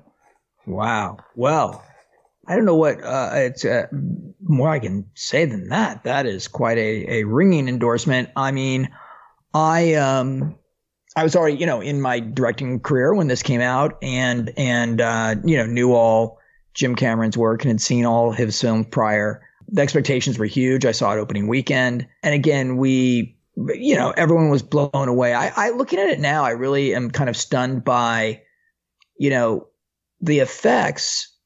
For those of you that might go back to it or recall it, the effects at the time were groundbreaking. Okay, you have to understand that the kind of liquid metal, or it kind of looks like reflective aluminum, or chrome of the nemesis of Schwarzenegger's nemesis, Robert Patrick. Just, him being blown apart and coming back together and the liquid going into his shoes and, the holes in his chest, just that alone was mind blowing. And I remember being struck by that. It's a very, it's a compelling story because it's really also it's a father-son story, really, right? At the heart of it, the kid doesn't have a dad. And the Terminator becomes his dad, and yet his dad goes down in the end, and he loses his dad again, and but he still got his mom, who's like the ultimate, mama bear protector. So again, in looking at it this time, I was struck by the effects because by today's standards, they're incredibly rudimentary. Yeah. They're very, very basic, and it just shows you how much things have changed, and yet, in watching it, how he had to use them so minimally and because they were incredibly complex for that era. So there are shots like with the ripped apart Robert Patrick head that's split in two. That was like physical. That was a physical effect, because doing that in post-production, which today would be a piece of cake, was a big, big deal. I was struck by the inventiveness, his really clever use of the techniques that were available to him. To achieve all those mind-blowing shots. I mean, just the motorcycle blasting out, the side of the building, jumping onto a helicopter, landing on the skid, getting in, throwing the guy out. Those kinds of stunts that now would just all be against, green screen or blue screen. Everything would be CG. Everything would be fake. Even the guy flying through the air. That was a real stuntman in that movie. Being guys flying through the air would be a CG guy. So many of the stunts you see now are actually CG people, especially flying and landing and smashing, which I think takes a lot of the excitement out of it. So to me, I was just like blown away by being reminded of how far he had gone technically. And then, as I just said a few minutes ago, and then also at its core, that it has this emotional through line. Even the inventor of, the guy, the inventor who ends up, creating the AI that destroys the future, blowing up the facility. This guy has a wife and a kid, you know what I mean? And he goes down and it had heart. And I think a lot of these movies then just, again, CG comes in and it's just bigger, louder, more complex, imagery and less and less and less heart. Because you do really, when he says there's one more chip inside my head, I am the last chip. Lower me down. I cannot terminate myself, or whatever he says along those lines. And you're like, oh, wait a second. So he's now going to, sacrifice himself in the thumbs up. It's very Jim Cameron at the end, as he goes down. So it was groundbreaking. And I think the reason why it holds up, like you're saying, but again, isn't because of the effects, because the effects now have been completely eclipsed. The stunts completely, you've seen it all. Although I will say that heavy duty truck blasting off that bridge down into that wash, that is a hell of a car / truck stunt. I mean, Jim was known for going for crazy stuff, and now it's all CG, so it doesn't really count anymore. But back then, he really did it in camera. Same with True Lies, was known to be pretty crazy. And so anyway, I think he did something special. One thing I'd like to say about James Cameron, and I think this really holds true to all of his films, is he seems to get a good performance out of even the minorest of minor characters in his films.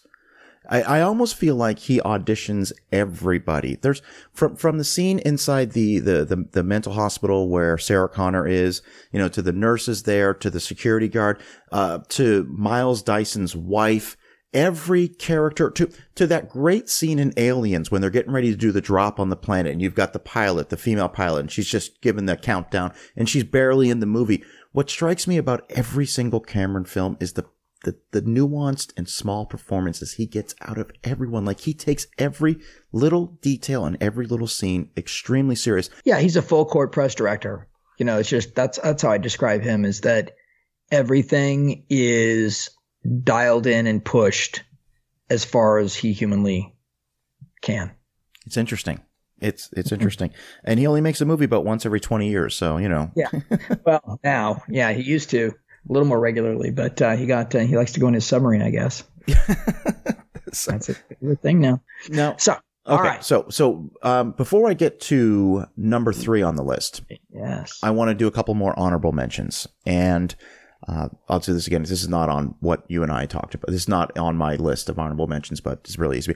I want to just do a couple more honorable mentions, and that is, I want to talk about The Dark Knight and The Dark Knight Rises as being not only what I think are the two greatest comic book film adaptations ever made, but I think, especially in the case of The Dark Knight, one of the best films ever made. But they also represent to me the last bastion of complete storytelling inside the comic book film universe, in the sense that Nolan told a story that had beginning, middle, and end, and that was it. And when The Dark Knight Rises was over, I was satisfied. I was with the story, and I left, and that was it. And I have not been into comic book films since then, and nor do I think I ever will be in the future. But I do have to recognize what Nolan did with those 3 films, especially the second and the third one. Without a doubt, they're a cut above everything else, and I do think I agree with everything you just said. I just think that they opened that door and closed it, and yeah, I mean, sure, there's room for those other movies, and people are entertained by them, and they make a lot of money, and there's certainly nothing wrong with any of that. When you talk about cinema, you want to talk about lists of the best. Yeah, those are the ones that worked. All right, so number 3 on the list. Now, this is an interesting one. This is an interesting story. If you look at every movie I've done, with the exceptions of number 1, we've got 2004, 88, 84, 93, 96, 97, 91. Then we come to number 3 on the list, which is 1975. And it's not Jaws.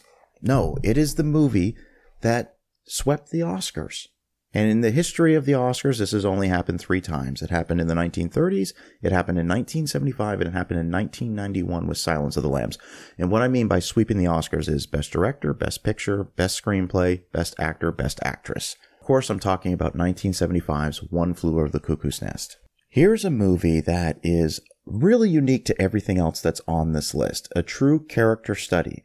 It is both comedic, dramatic, heartbreaking, heartwarming, all rolled into one, and has arguably some of the best performances ever shot on film.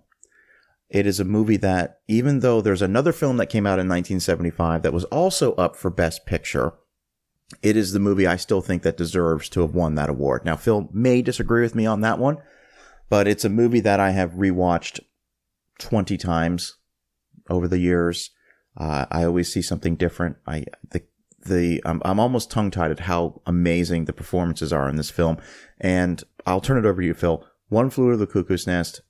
Agree, disagree? Did it deserve all the accolades it won in 1975? Did it deserve to sweep the Oscars? Oh, absolutely. Not even a question. I think that's one of the greatest films ever made. Flat out. It certainly would make my top 10 list, and way up high. And I think it's a flawless movie, and there aren't many of those. That's the key. That's the key right there. What you just said, flawless movie, and there are not many of them.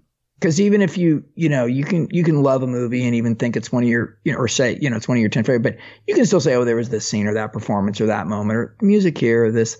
No, Cuckoo's Nest is just flat out, unstoppably one of the greatest films ever made. So I don't know what more we can really add to it other than if you haven't seen it, get it, put it in, watch it, and you'll know what we mean. Yeah. It's just ones I just can't, it would, I like you, I'm tongue tied too, because it is so above and beyond brilliant that it is hard to describe. It was hard for me to just recently. I rewatched The Exorcist Part 2. I did a pretty long extended episode on the Exorcist. And, and we talked about The Exorcist 2, and of course I had to watch the movie for the very first time. And when I was watching the opening credits for The Exorcist 2, it was Richard Burton. Oh wow, Richard Burton's in this movie. I'm like, wow. And then it said Louise Fletcher, and I was like, oh my, Louise. Yeah. This was this her Richard fault? Burton and Fletcher, yeah. I was like, well, I'm going to be in for a great movie. But what really struck me about watching The Exorcist Part 2 was Louise Fletcher I felt channeling Nurse Ratched quite a bit. But I kept expecting Louise Fletcher's character. I kept expecting Louise Fletcher's character in Exorcist 2 to take a turn like Nurse Ratched does in Cuckoo's Nest, but she never does. So there was this uneasiness while watching who's her character in Exorcist Part 2, who's a very, she's a good person in this movie. And I just remember going, it was a little unsettling and a little uneasy for me to watch that because it's just the tour de force that was her character. Yeah, I don't think she ever really recovered from that character, which happens on occasion where you do something that is so perfect, it becomes who you are and who you're recognized as. It just becomes a part of your persona, which is completely unfair and a shame. But I think probably she, at this point in her life, she's like, I'll always be Nurse Ratched. I'm Nurse Ratched then. I'm Nurse Ratched. I'll never get out from under that. And it's, I'm sure, a major blessing and curse at the same time. But, Jack Nicholson at that moment in his career was at the peak of his powers. I would add Chinatown to that, obviously, and several others. But that movie to me, just that in Chinatown. But I mean, but what he does, and remember, this is from a great novel. Yeah. And the novel is told from the point of view of Chief Bromden. The book is so imagine adapting a book from the mute Indian chief's point of view and turning it into that movie. And reading the book, by the way, will blow your mind even more at how brilliant, I believe Bill Goldman adapted it, how brilliant the film is. And it's one of the a handful of great novels. I mean, you got to say The Godfather. Remember, The Godfather was considered kind of a B- kind of trashy, pulpy novel. In fact, I've never read the original Godfather novel. No one's ever even recommended it to me. Whereas Cuckoo's Nest, on the other hand, is taught in schools. I mean, it's literature and considered such. So to take a great piece of literature and then turn it into an equally great movie is another one-off. It's never done. A handful of movies, and I'm hard pressed even to think what the other ones are right this minute. So yeah, I just, you just cannot do better than Jack Nicholson sitting underneath, I won't ruin it for anyone, but an open window with a train whistle off in the distance and a teeny little smile on his face before he nods off to sleep. And I'll just leave that for everybody else to go watch. When those eyes close, it is, that's that. I mean, and for those who haven't seen it, well, we're just talking about a particular scene in the movie, but when those eyes close and the camera fades to black, that is unbelievable. Okay. It's unbelievable. I think that music comes up, but yeah. So everybody, the best, you got to see it. If you haven't seen it, you're in for a major, major treat. It's incredible, and it'll make you think. It'll make you think about a lot of stuff, and it's incredibly entertaining. It is not going to be homework. It's incredible. You'll see Nicholson go, where are those guys now? Well, guess what? They don't exist. We don't have a Jack Nicholson right now. Yeah. We have some great actors, but guys, he's a whole other thing. This is a put your phone down and watch the movie. Hey, Tim Mann here from the YouTube show Splattered Plastic. I just want to wish Dana a happy 5th anniversary. I can't believe it's 5 years of you doing the show. An amazing show. Great stuff. Love re-listening to episodes. Do it on my daily commute quite a bit. Big fan of the Dark Knight trilogy. Love listening to that. The Aliens trilogy, obviously. Big fan. And all the shows are good. You know, I don't even use IMDb anymore. I just listen to your show because you literally are the guy that has the info, you know. And 5 years, that's amazing. That's amazing. So to another 5 years, hopefully, you know, keep at it. This is great stuff. We all love listening to it. Carry on doing the you know, episode. You do episodes on some of the greatest movies ever, and Jaws being one of my favorites as well. You know, you can't go wrong. So anyway, Tim Mann here from Splattered Plastic. If you get a second, go to YouTube and check out Splattered Plastic. If you like vinyl and you like horror, like vinyl soundtracks and horror, this is the show for you. We discuss all sorts of soundtracks, scores to these movies. We go into it a little bit, then go into the actual tracks. But check us out. We're on YouTube. We also have podcasts under this, you know, the same show, but on a podcast as well if you're on your commute. But anyway, enough about this. On with the show. Cheers. Now, number 2 on this list is, I think a lot of people are going to be surprised by this one. I was surprised. I agree. Yeah. But this one, if there is a movie that I connected with more, and this is going to sound shocking to a lot of people. It was 1992's My Cousin Vinny. Now, people are be like, what in the world are you even talking about? Now, granted, it is a very, very funny movie. It's an extremely funny movie. It is. But here's the thing. In 93, I came home from school. This is in Canada. I had just finished school for the year. I came home. My parents were home. They called a family meeting. And I said, I wasn't really too upset because the last time they called a family meeting, we were going to Disney World. And so I was excited. This family meeting was to inform my brother and my sister that my mother, who's a physician, had accepted a job in the United States, and specifically in a very rural part of Tennessee. And in 6 weeks, we'll be moving there. Now, this is, listen, for a 15-year-old, this is life-shattering news that your entire life is about to be uprooted and changed, and you're going to be moving to another country, but you're not moving to a big city. You're moving to a place called Tazewell, Tennessee, which is 50 miles north of Knoxville, Tennessee. The only thing I had to relate to that move was the fact that I had seen My Cousin Vinny a few times, and what I love about My Cousin Vinny is it so honestly depicts what a small town is like in the South.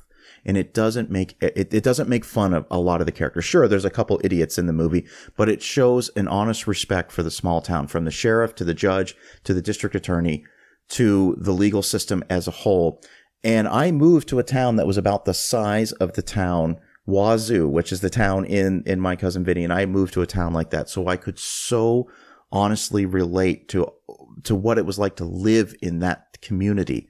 And then to top it off, I still think it's one of the funniest movies ever made, but for personal reasons, because I actually lived a somewhat interesting experience very similar to what it was like to live in that town, is why it's one of the most impactful movies on my life, one of the most impactful movies in my life. And I just think, and from what I've read and from what I understand, it's also one of the most legally accurate films ever. Yeah. Like the courtroom scenes are supposed to, from what I've read and the research I've done, are very accurate as far as the terminology, the procedure, everything about it. I'm told that it's shown in a lot of law schools as, you know, sort of the right way and the wrong way to sort of handle court procedure. But I just love the movie, love the characters. Marissa Tomei famously won an Oscar for her role. It's a true fish out of water story. Deservedly so, of course. Deservedly so. But it was, it's a true fish out of water story for, all our characters who are from New York. But I viewed it as this was my reality. And that's why the movie is so special to me.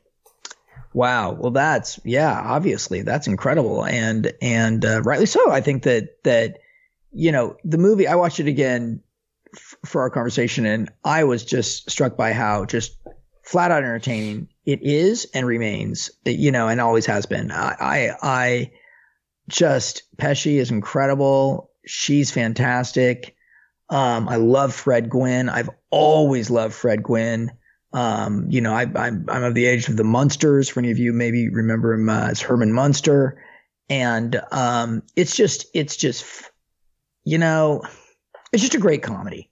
Yep. It reminds me like of an old Billy Wilder comedy. You know, it reminds me of kind of like Some Like It Hot. You know, it reminds me of what he did, or Howard Hawks, what they did, Bringing Up Baby and Great Balls of Fire and films like that. I think that it just has a traditional setup. You know, it's very, very traditional. The movie, it's very structured in a classical way, much like the screwball comedies of the 30s and 40s, which I love and admire. And I think that's why if you watch My Cousin Vinny again, or if you haven't seen it, you're going to really laugh and be struck by how well constructed it is. The characters are great, and Pesci's hysterical, but its structure is like almost by the book, yet because the performances are so original and the situations are so relatable, and, you know, you root for them and you root for her. And they said, can I help you? Can I help you? Can I help you? And she won't let her help you. He wants to do it on his own. He won't let her help, won't let her help. And of course, in the end, she saves him. And but what's so great about the final courtroom scene, and I'd forgotten about this, is how angry she is at him and actually doesn't want to help Joe Pesci. And she says, Pesci says, Your Honor, may I treat her as a hostile witness? You know, so his own fiance is trying to blow the case for him, but she has the information and he knows she has information and he's prying it out of her. And yet by the end, she's proud of what she's done. And they end up, so it's just a hell of a lot of fun. But I think that's really interesting, Dana, that here you were, you know, as a kid being thrust into this whole new environment, much like these characters. Mm-hmm. You had this movie that kind of helped you through it and helped you relate to it and understand that it was all going to be okay, which obviously it turned out just fine. Yeah. I can imagine. I never got uprooted like that as a kid, and pretty much lived in the same town, or did live in the same town my whole life. And, you know, so it just, I didn't have that experience. But I think that's a real tribute to the movie, that it ended up being not only all those things that just, it is a great piece of entertainment, but that it personally had, you know, acted as this kind of bridge for you. That's really cool. I always like to share this story with people, and I'll share it with the listeners for the first time. When we got to Tazewell, Tennessee, population 2,000, my first day, this was also going to be my first day of high school. So imagine, if you will, the trauma that is high school for most people. You know, it's a very traumatic experience for a lot of people. What grade? Ninth grade? This was ninth grade. Yeah. Oh my God. So I might have been 14. I said I was 15. I might have been 14. Okay. I might get my days wrong, my age wrong. Here's the bottom line. I missed the school bus. So my mom had to drive me to school. I get there. I don't know. I'm assuming that your first day of high school, you're supposed to dress up. So I'm wearing, you know, pressed khaki pants, a buttoned, you know, button down shirt, you know, that's nice and neat and pressed. And I've got my backpack with 2 straps, you know, both, not a single strap. I've got both straps. And I walk into the front doors of the high school, and there's no one there. It's empty. The halls, it looks like Elm Street when Heather Langenkamp it's empty halls, and I'm going, but there's cars everywhere in the parking lot. I'm like, where is everyone? There's no one in the office. There's nothing. It's incredibly eerie. And I just continue to walk down the halls, and I begin to hear a noise, and it's getting louder and louder, and it's cheering and clapping and applause. And I can hear a muffled voice that's clearly being spoken through a microphone. And I realize as I'm getting closer and closer that the entire student body, staff included, are all assembled in the gymnasium. And this is the first meet and greet and the big powwow. And let's welcome everybody, first day of school. Well, I'm late because I've missed the bus. And I walk and I push through the double doors into the gymnasium. And there's the basketball court, the wooden basketball court. It's like poor Jerry Mitchell in 3 O'Clock High. Exactly. I walk through, and there's about 400 people on both sides of the bleacher. And across the basketball court is the principal on the microphone. And as I walk in, everybody goes silent and just stares at me. No. And I'm just sitting there like, what? And all of a sudden, the principal, in this very drawn out East Tennessee accent, he goes, "Who are you? Hey, you, who are you?" And I'm just sitting there, and it's dead silence. And I mean, you want to talk about red? Hey, he said, I said, "What's your name?" And I just said, "Dana," which, you know, in hindsight, my middle name is Alan, and I probably could have chosen to go by Alan for the rest of my life, but I said, "Dana." He goes, "What?" I said, "Dana." He goes, "Dana?" Everyone erupts into laughter. Everyone's laughing at me. And I just turned around and I walked out, and I walked down that same hallway, and I walked through the front doors, and I walked back to our house. And I remember I knocked on the door, and my mom answered. "I don't want to go to school today." I explained to her what happened. She goes, "Come on in. We'll take you back tomorrow." But well, I'll tell you. Surprised you went back at all. I'll tell you this, though.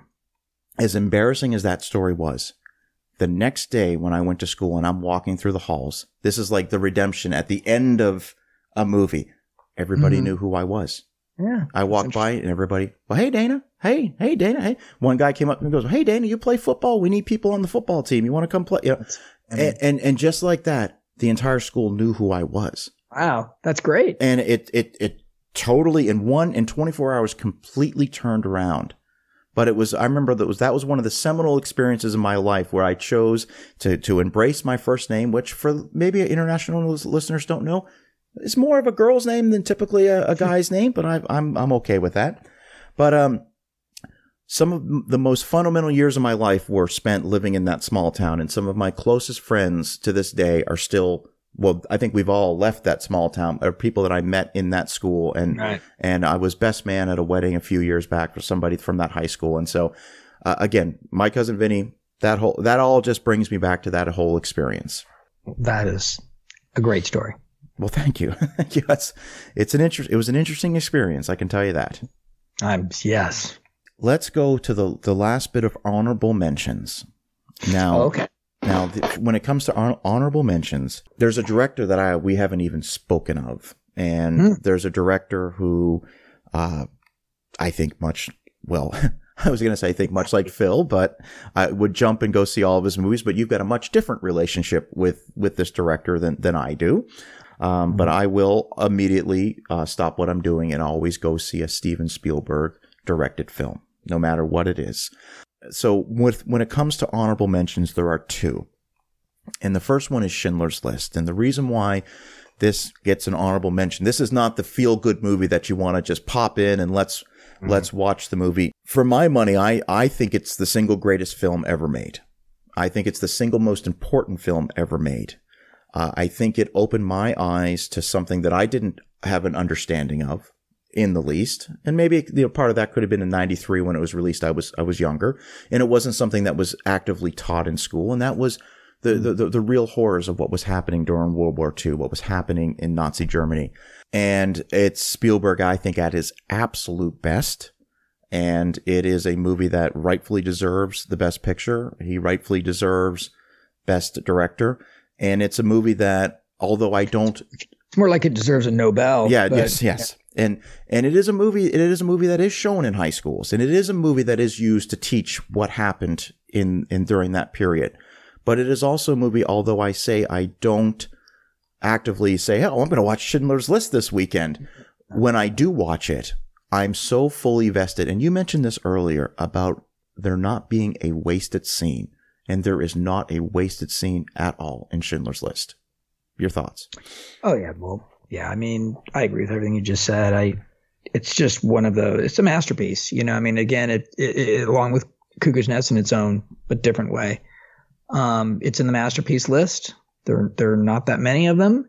You know, a perfect, flawless movie, and a movie that, like you say, you know, where the story from an historical perspective is incredibly important to remember and to.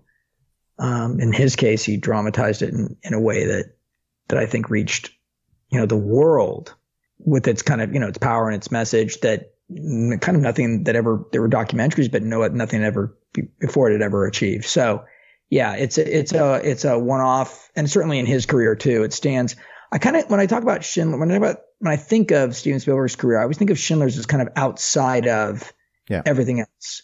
I kind of silo it off into like this space where he like went into this trance-like state, and he'll even has described this as like the year or so making that movie as kind of an out-of-body experience, even for him. And I think if you compare the filmmaking to his other films, it's very, very true. Like he doesn't rely upon a lot of the techniques and tricks that he uses in his other, that are incredibly entertaining, that he's used in his other films.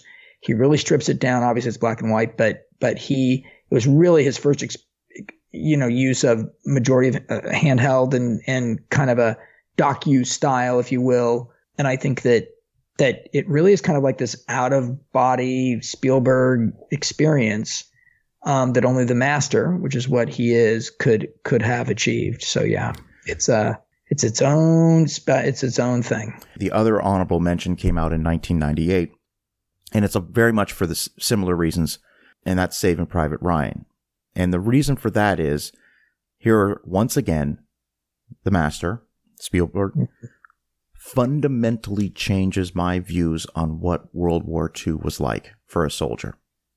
Because up until that point, most World War II films, I would think of John Wayne, I would think even Patton, which I think is an excellent film, does not show the true horrors of what the soldier went through, of what my grandfather went through. My grandfather was a World War II vet who never talked about what it was. He never talked about his experiences, fighting for the Canadian Army. That first 25 minutes of Saving Private Ryan I saw in the theater, and Phil, I wanted to leave because it was so difficult to watch. That's the second that the door begins to go down on the Higgins boat. Yeah. Sure. And that opening salvo of bullets just rips apart right there. I had popcorn and soda, and getting ready to watch a Spielberg film. I dropped my popcorn on the floor. It was so much to take, and this is no secret to anyone that's seen the film. It had pretty much impacted everybody that way. But that movie, again, it's not one I eagerly anticipate watching, but when I do watch it, it gets my full attention. Your thoughts on that film? Yeah, I love the movie. I mean, for me, I had a different experience with it, only in that starting in, I don't know, like 7th, 8th grade, somewhere in there, I started reading all the Cornelius Ryan books, and he wrote the famous book, The Longest Day, which is about the invasion of Normandy. And it's about all the different perspectives of what occurred on that day, from the paratroopers, the gliders, to Omaha Beach and all the other beaches, Juno and Sword, and all the the Canadians and the French and the British and the Americans. So it's an incredible. There's made a movie out of it, and it's interesting. But it is John Wayne's in the movie, so it's very much a gung ho version of the book. Is very realistic. He also wrote The Last Battle, which is about the Battle of the Bulge. He also wrote A Bridge Too Far.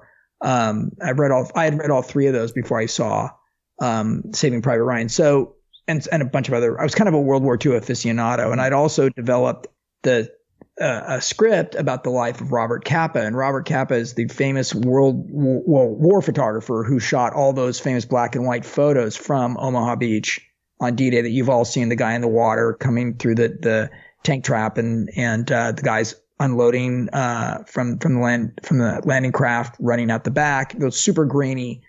They're the only ones from the invasion that exist. And so I had actually had my own 30-minute D-Day coming out of the craft sequence that I'd wanted to shoot in black and white, like Spielberg did Schindler's List and all of that. So I just sat there with my jaw, hanging in my lap going, well, that's the end of that.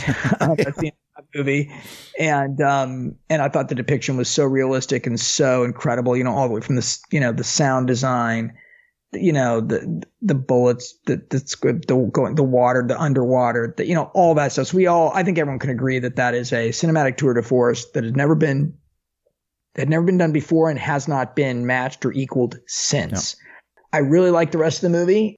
What keeps it for me from being, almost a flawless movie is that last scene where it morphs from Matt Damon's face to the older Matt Damon at the graveyard, and he starts crying and says, "Was I a good man?" And those girls are behind him, and they say yes, and they comfort him, and he's there, and the camera pulls up and away. And I just wish I just didn't need that last scene, and I think that's a very common criticism of the movie. It's not, I'm not the only one that has ever said that. And typically I would never even have a critical word for Spielberg, who is, my cinematic hero. But I wish it had come up one scene short. And then it would have been pretty much a hole in one. But I love the movie, and and I love war movies, and I always wanted to make one. I tried to make one about Vietnam. I tried to make my World War II one with Kappa. So that film is a fantastic movie. And just to end on a note that we talked about during, I think could have been, I don't know. We've got on the subject of Oscars many times, but of course, 98, the best Oscar for 98 was the moment that I decided to sharply veer away from the Academy when they, when Shakespeare in Love won over Saving Private Ryan. I said, okay, well, this doesn't matter anymore. Awards don't matter anymore. Well, they shouldn't matter if you can buy them. Yep, exactly. And if you can buy them, then they're no longer, they no longer represent achievement. They represent politics and money. And I think that's what happened. Yep. When I sent you an email, because listeners, I did email him this list. When I sent you the email, I said that, numbers 10 through 2 are interchangeable. They could go in any particular order. Doesn't matter. That's why I just didn't want to say these are my top 10. These are just my 10 favorite in no particular order, except for number 1. And I want to say this is probably going to be very anticlimactic for a lot of the longtime listeners, because there's no movie that I've seen more times. There's no movie that it's so funny. I've seen the movie. I mean, honestly, let's be honest. People say, I've seen that movie 100 times. I've probably seen this movie 100 times probably, because I think about it, I've probably watched it 5 times this year. And let's see, probably, the math starts to add up when you go back 25, 30 years. So, of course, I'm talking about 1975's Jaws. Speaking of Steven Spielberg, speaking of the master, what's so unique about this movie is take the shark out of it, and I still want to follow the 3 characters. You could make a movie. You could make a movie that's Quint, Brody, and Hooper just out on a fishing expedition. Just the 3 of them. And it's a movie I'd want to see. That's how damn interesting those characters are. Now, of course, the movie is still, I think, one of the most tense viewing experiences for first-time viewers, if you've never seen the movie before.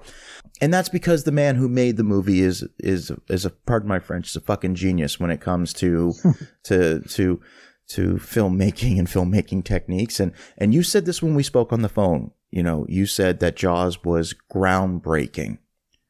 And I mean, we've talked at length about this movie. I really don't know what else we need to say. So I'll turn it over to you, because you talk about a flawless movie. The Mechanical Shark doesn't look fantastic, but it's not shown very much in the movie. And the scene that it's in, listen, the first time we get the big reveal when Brody's chumming and, I can slow ahead and come chum some of this shit, and that shark pops off. You were in the theater. You experienced that. Mm-hmm. So, I want you. People lost their shit. That's what shark came out of the water behind him. The essence of what that screamed. Like, I don't know. I mean, I don't go to that many, straight up horror films these days anymore, but I don't know. I mean, it was, again, it was just like nothing I'd ever experienced, and really kind of like nothing I've ever experienced since in the theater. There's very few kind of like one-off cinematic experiences you have in a theater. Jaws is one of them. And probably the most important one for me. As a filmmaker, or even as a human being, the film would have had the most impact on me than any other film made, because of its timing, just like you, because of the timing and the place it holds in my life narrative, for lack of a better way of saying it. But no one had ever seen or experienced a movie like Jaws prior to Jaws. That's just what people have to understand, that now people have taken Jaws and ripped it off and ripped it off and ripped it off on land, on sea, in space. You know, you like Alien? Well, guess what? That's Jaws in space. You know what I mean? You trapped people being attacked by a thing they can't stop. That's absolutely unstoppable. You know, test the mettle of those involved in various forms of self-discovery and death. And I think that movie just blew out what a piece of cinema could do. I mean, it did in terms of its success. I mean, in terms of its box office, you know, it rocketed to number one, like in a way that nothing ever had before worldwide. I think it stayed in the theater for over a year, a calendar year, much like also his E.T. did and much like Star Wars did. Back then, you got to remember, movies stayed in the theaters for a year. That's incredible. Think about that. I'll never forget seeing like the happy birthday cake for E.T., you know, and it's like, it's been a year. Jaws, it's been a year. Star Wars, it's been a year. Can you imagine that now? The biggest hit, you know, whatever, I guess, you know, Age of Ultron, 3 months, maybe? If that. Yeah. I mean, you're really talking about then like the second, like dwindling down to a few hundred screens after 10 weeks, you know, 12, you know, in that area. So cut to 12, 13, 14 months later, it's still a thing. And still making money. Yes, correct. Oh, they'd have pulled it if it didn't, right? Wasn't in there for the heck of it. And so I think that also the way that he used the camera, the way that he used music, John Williams now beyond iconic score, the way Verna Fields edited the film, the characterization, like you just said, those three characters stuck on that boat. It just, no one had ever put that all together in a package like he did. It's just a showstopper, you know, and it really, really did. It is I don't think any film historian would argue that Jaws was a turning point along with Star Wars, you know, shortly thereafter. And that's why it's Spielberg and Lucas, right? They all talk about that Jaws and then Star Wars changed the course of cinema history. I want if you could talk about, from your perspective, a 27-year-old director who's got one feature film under his belt. Now, mind you, he's got a TV resume. Yeah. I wonder if you could speak to the monumental task that was in front of him to get this movie made, and tell me, you know, what a 27-year-old filmmaker, what this experience must have been like for him. Well, you know, so for those of you that don't know, I got my start from Spielberg and directed several things for him and worked at his company Amblin as a director for 5 years. So I got to talk to him now and then. And he actually told me that he did not want to direct Jaws. You know, he had done Sugarland Express, which was unsuccessful, although a terrific movie for those of you that haven't seen it. I watched it again a couple months ago, and it is really good and modern and so well done and so well acted. Goldie Hawn's maybe the best performance of her career. So anyway, but he was under contract, you know, with Universal, but what he wanted to do was he wanted to go direct a movie called Lucky Lady, starring Gene Hackman, who had won Best Actor for The French Connection, Liza Minnelli, who had won Best Actress for Cabaret, and Burt Reynolds, our friend. And Burt Reynolds, the biggest movie star in the world.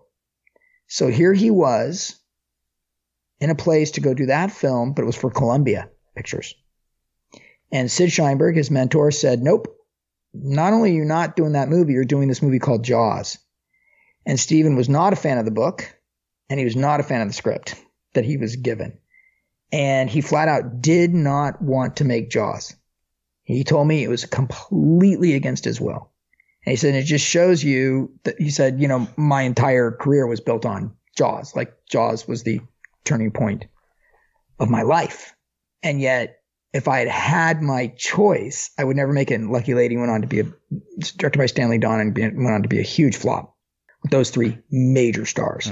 So he gets out there into Martha's Vineyard to shoot this movie that started out, I think it was like a 52, 55 day schedule, you know, which 5 days a week, it's about a 3-month schedule. I think halfway through it, he was double over schedule, meaning every day he shot, he'd gone a day over. Everyone at the studio wanted to fire him, and everyone wanted, you know, but Sid, who was the chairman, said, nope, we're not firing him. He said, Steven told me everyone wanted to dump me. Everyone wanted to fire me. The shark was breaking, the weather, the water, it just was a nightmare. There's a fun book you can find called The Jaws Log, which tells some of this, and as well. They brought in Verna Fields, this incredible editor. She'd been around forever, and you can look at her credits. And she came and sat with him, and they went through all the footage and figured out what they were missing and figured out what they had to do. And the movie ended up being 115 days of shooting instead of the 52, 53. He told me it was the worst professional experience of his career. He just said, and not the actors or anything like that, just physically getting the movie done. He just, every single day was just, everyone says the hardest thing to do is to shoot a movie on water, and that is true. I've shot quite a bit on water. Everything that can go wrong will go wrong, and you're subject to the weather, you're subject to the chop, the up and down, in the morning it's flat, in the afternoon it's so choppy you can't even shoot. People are seasick. It's just cameras get, salt water and cameras don't go well together. Salt water and lights don't go well together. It's why Waterworld was a giant disaster. You making a movie in the ocean, and that's why when Cameron did Titanic, he went down to Rosarita Beach and did it all in that tank. Yeah. It was completely controlled. It was, you walked off land, went, out into the water, then came back. It's still incredibly difficult, still super slow and hard, but you're not in the open ocean. Spielberg was in the open ocean. So was Kevin Reynolds. So Cameron was like, no, we're building a tank. And that's what Fox did for him. So it was a nightmare. He told me the worst experience of his career. He said they put the movie together. It was not scary when they cut it together. He said it was just, it just sat there. Then John Williams scored it. He said Jaws was a flop until John Williams scored it. And then when John Williams put dun dun dun dun dun dun dun dun, it said it was over. Like the movie came together. Unbelievable. He said it just, but he said literally I had a flop on my hands. It was a disaster of a shoot. The first cut, the first screening were flops.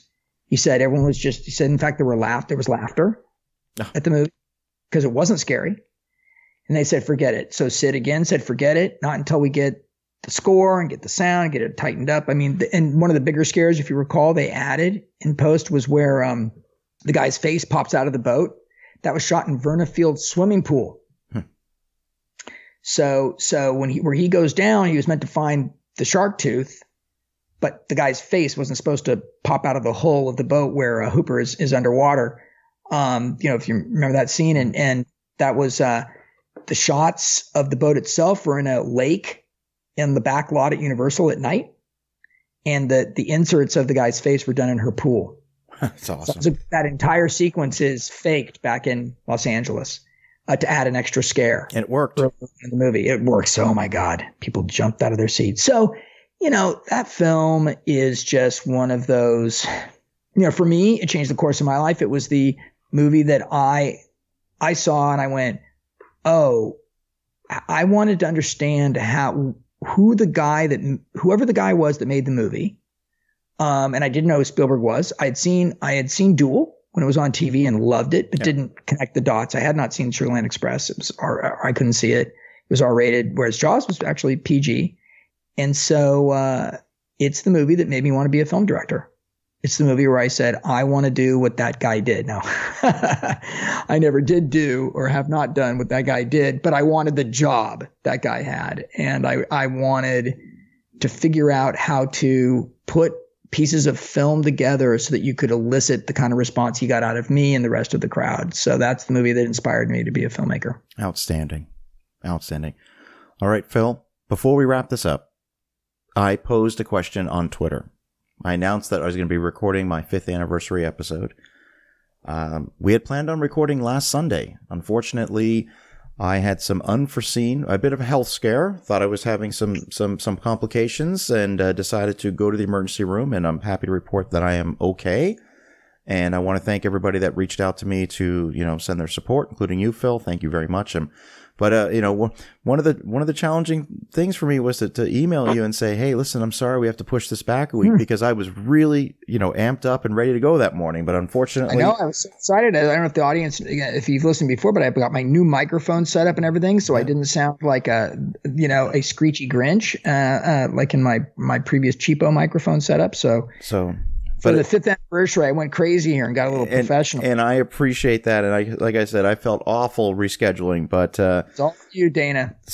But I did pose the question to people. I said I was recording my 5th anniversary episode, and I asked everyone if they could just for fun, tell me what their favorite episode in the 5-year history of How Is This Movie is.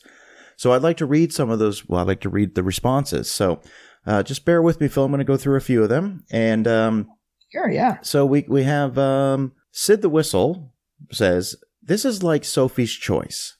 I can't say one favorite, but every time you have Phil Joannou on is an absolute pleasure."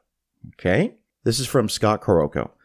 He says that I love all the solo movie history episodes and the business of film episodes, but the single most memorable episode has to be Theater Story 1999. Simply hilarious. That's one of my random movie theater stories.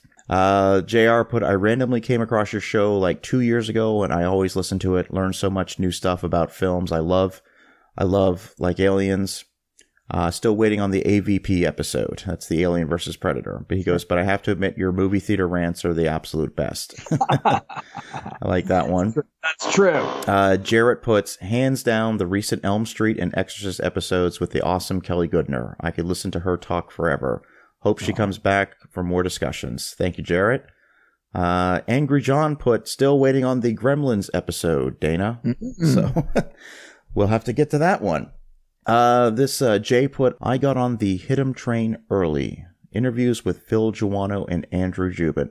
My favorite episodes are the Business of Film series. Favorite review is still the Dark Knight trilogy because it was different from how I saw those films. Still would love to be on the show sometime." Okay, Jay. Well, we'll talk about that.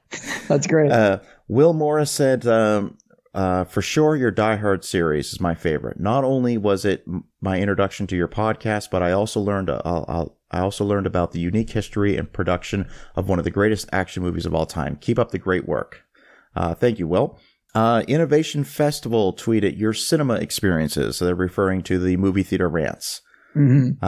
Elijah Price put, "The one where you almost got eaten by a shark." Now that's in reference to the episode I did on Point Break, where I told a brief story about my surfing experiences in Florida and how I had a small but very limited encounter with a shark that swam by me. But this was about a 6-foot shark.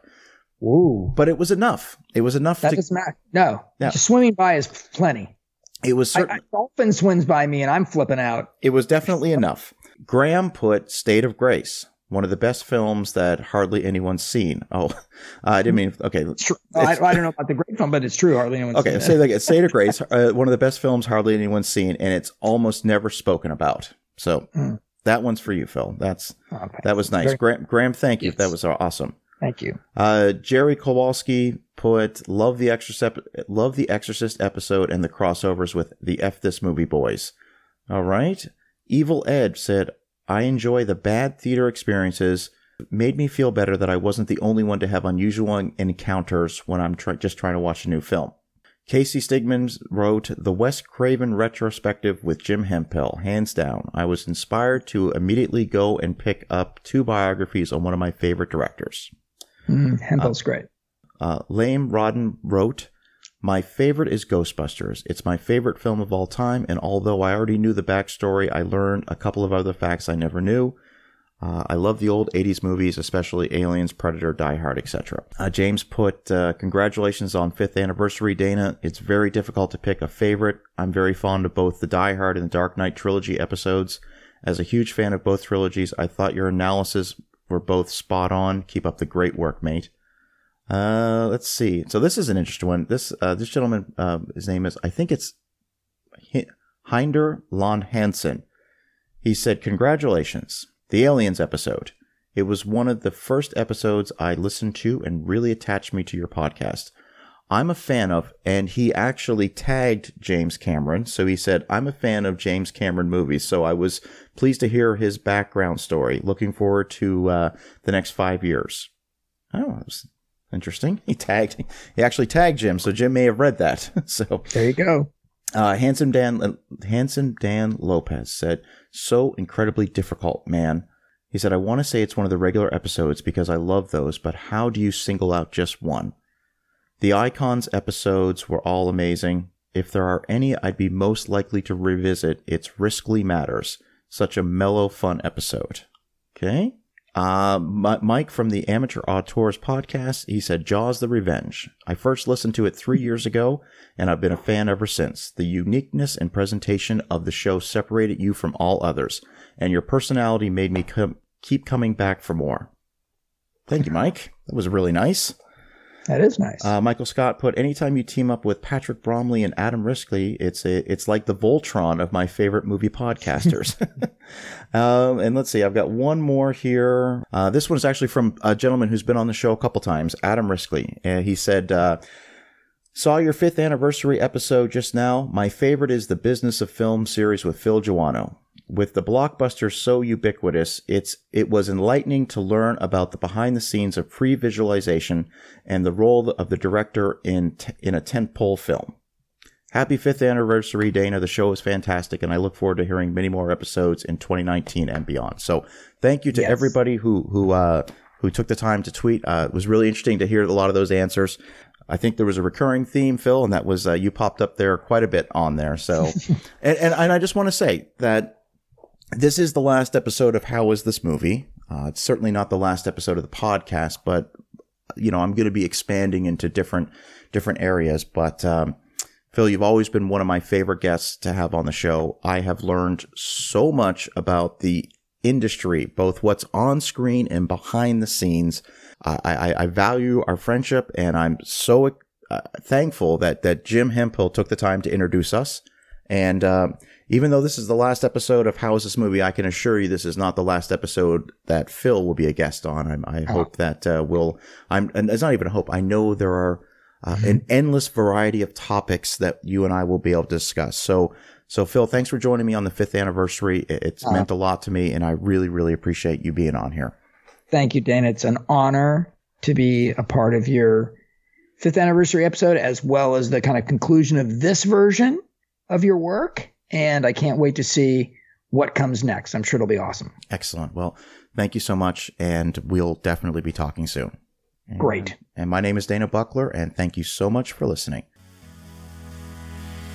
The How Is This Movie podcast is produced by Dana Buckler for Hidden Productions located in Ocala, Florida. Please follow the podcast on Twitter and Instagram at How Is This Movie. Like our Facebook page at facebook.com/HowIsThisMovie. Of course, you can always email the show with questions or comments at hitmpodcast@gmail.com. And finally, to become a monthly supporter of this podcast and gain instant access to bonus episodes not available anywhere else, go to patreon.com/HowIsThisMovie. You'll find all the links to our social media in this episode's show notes.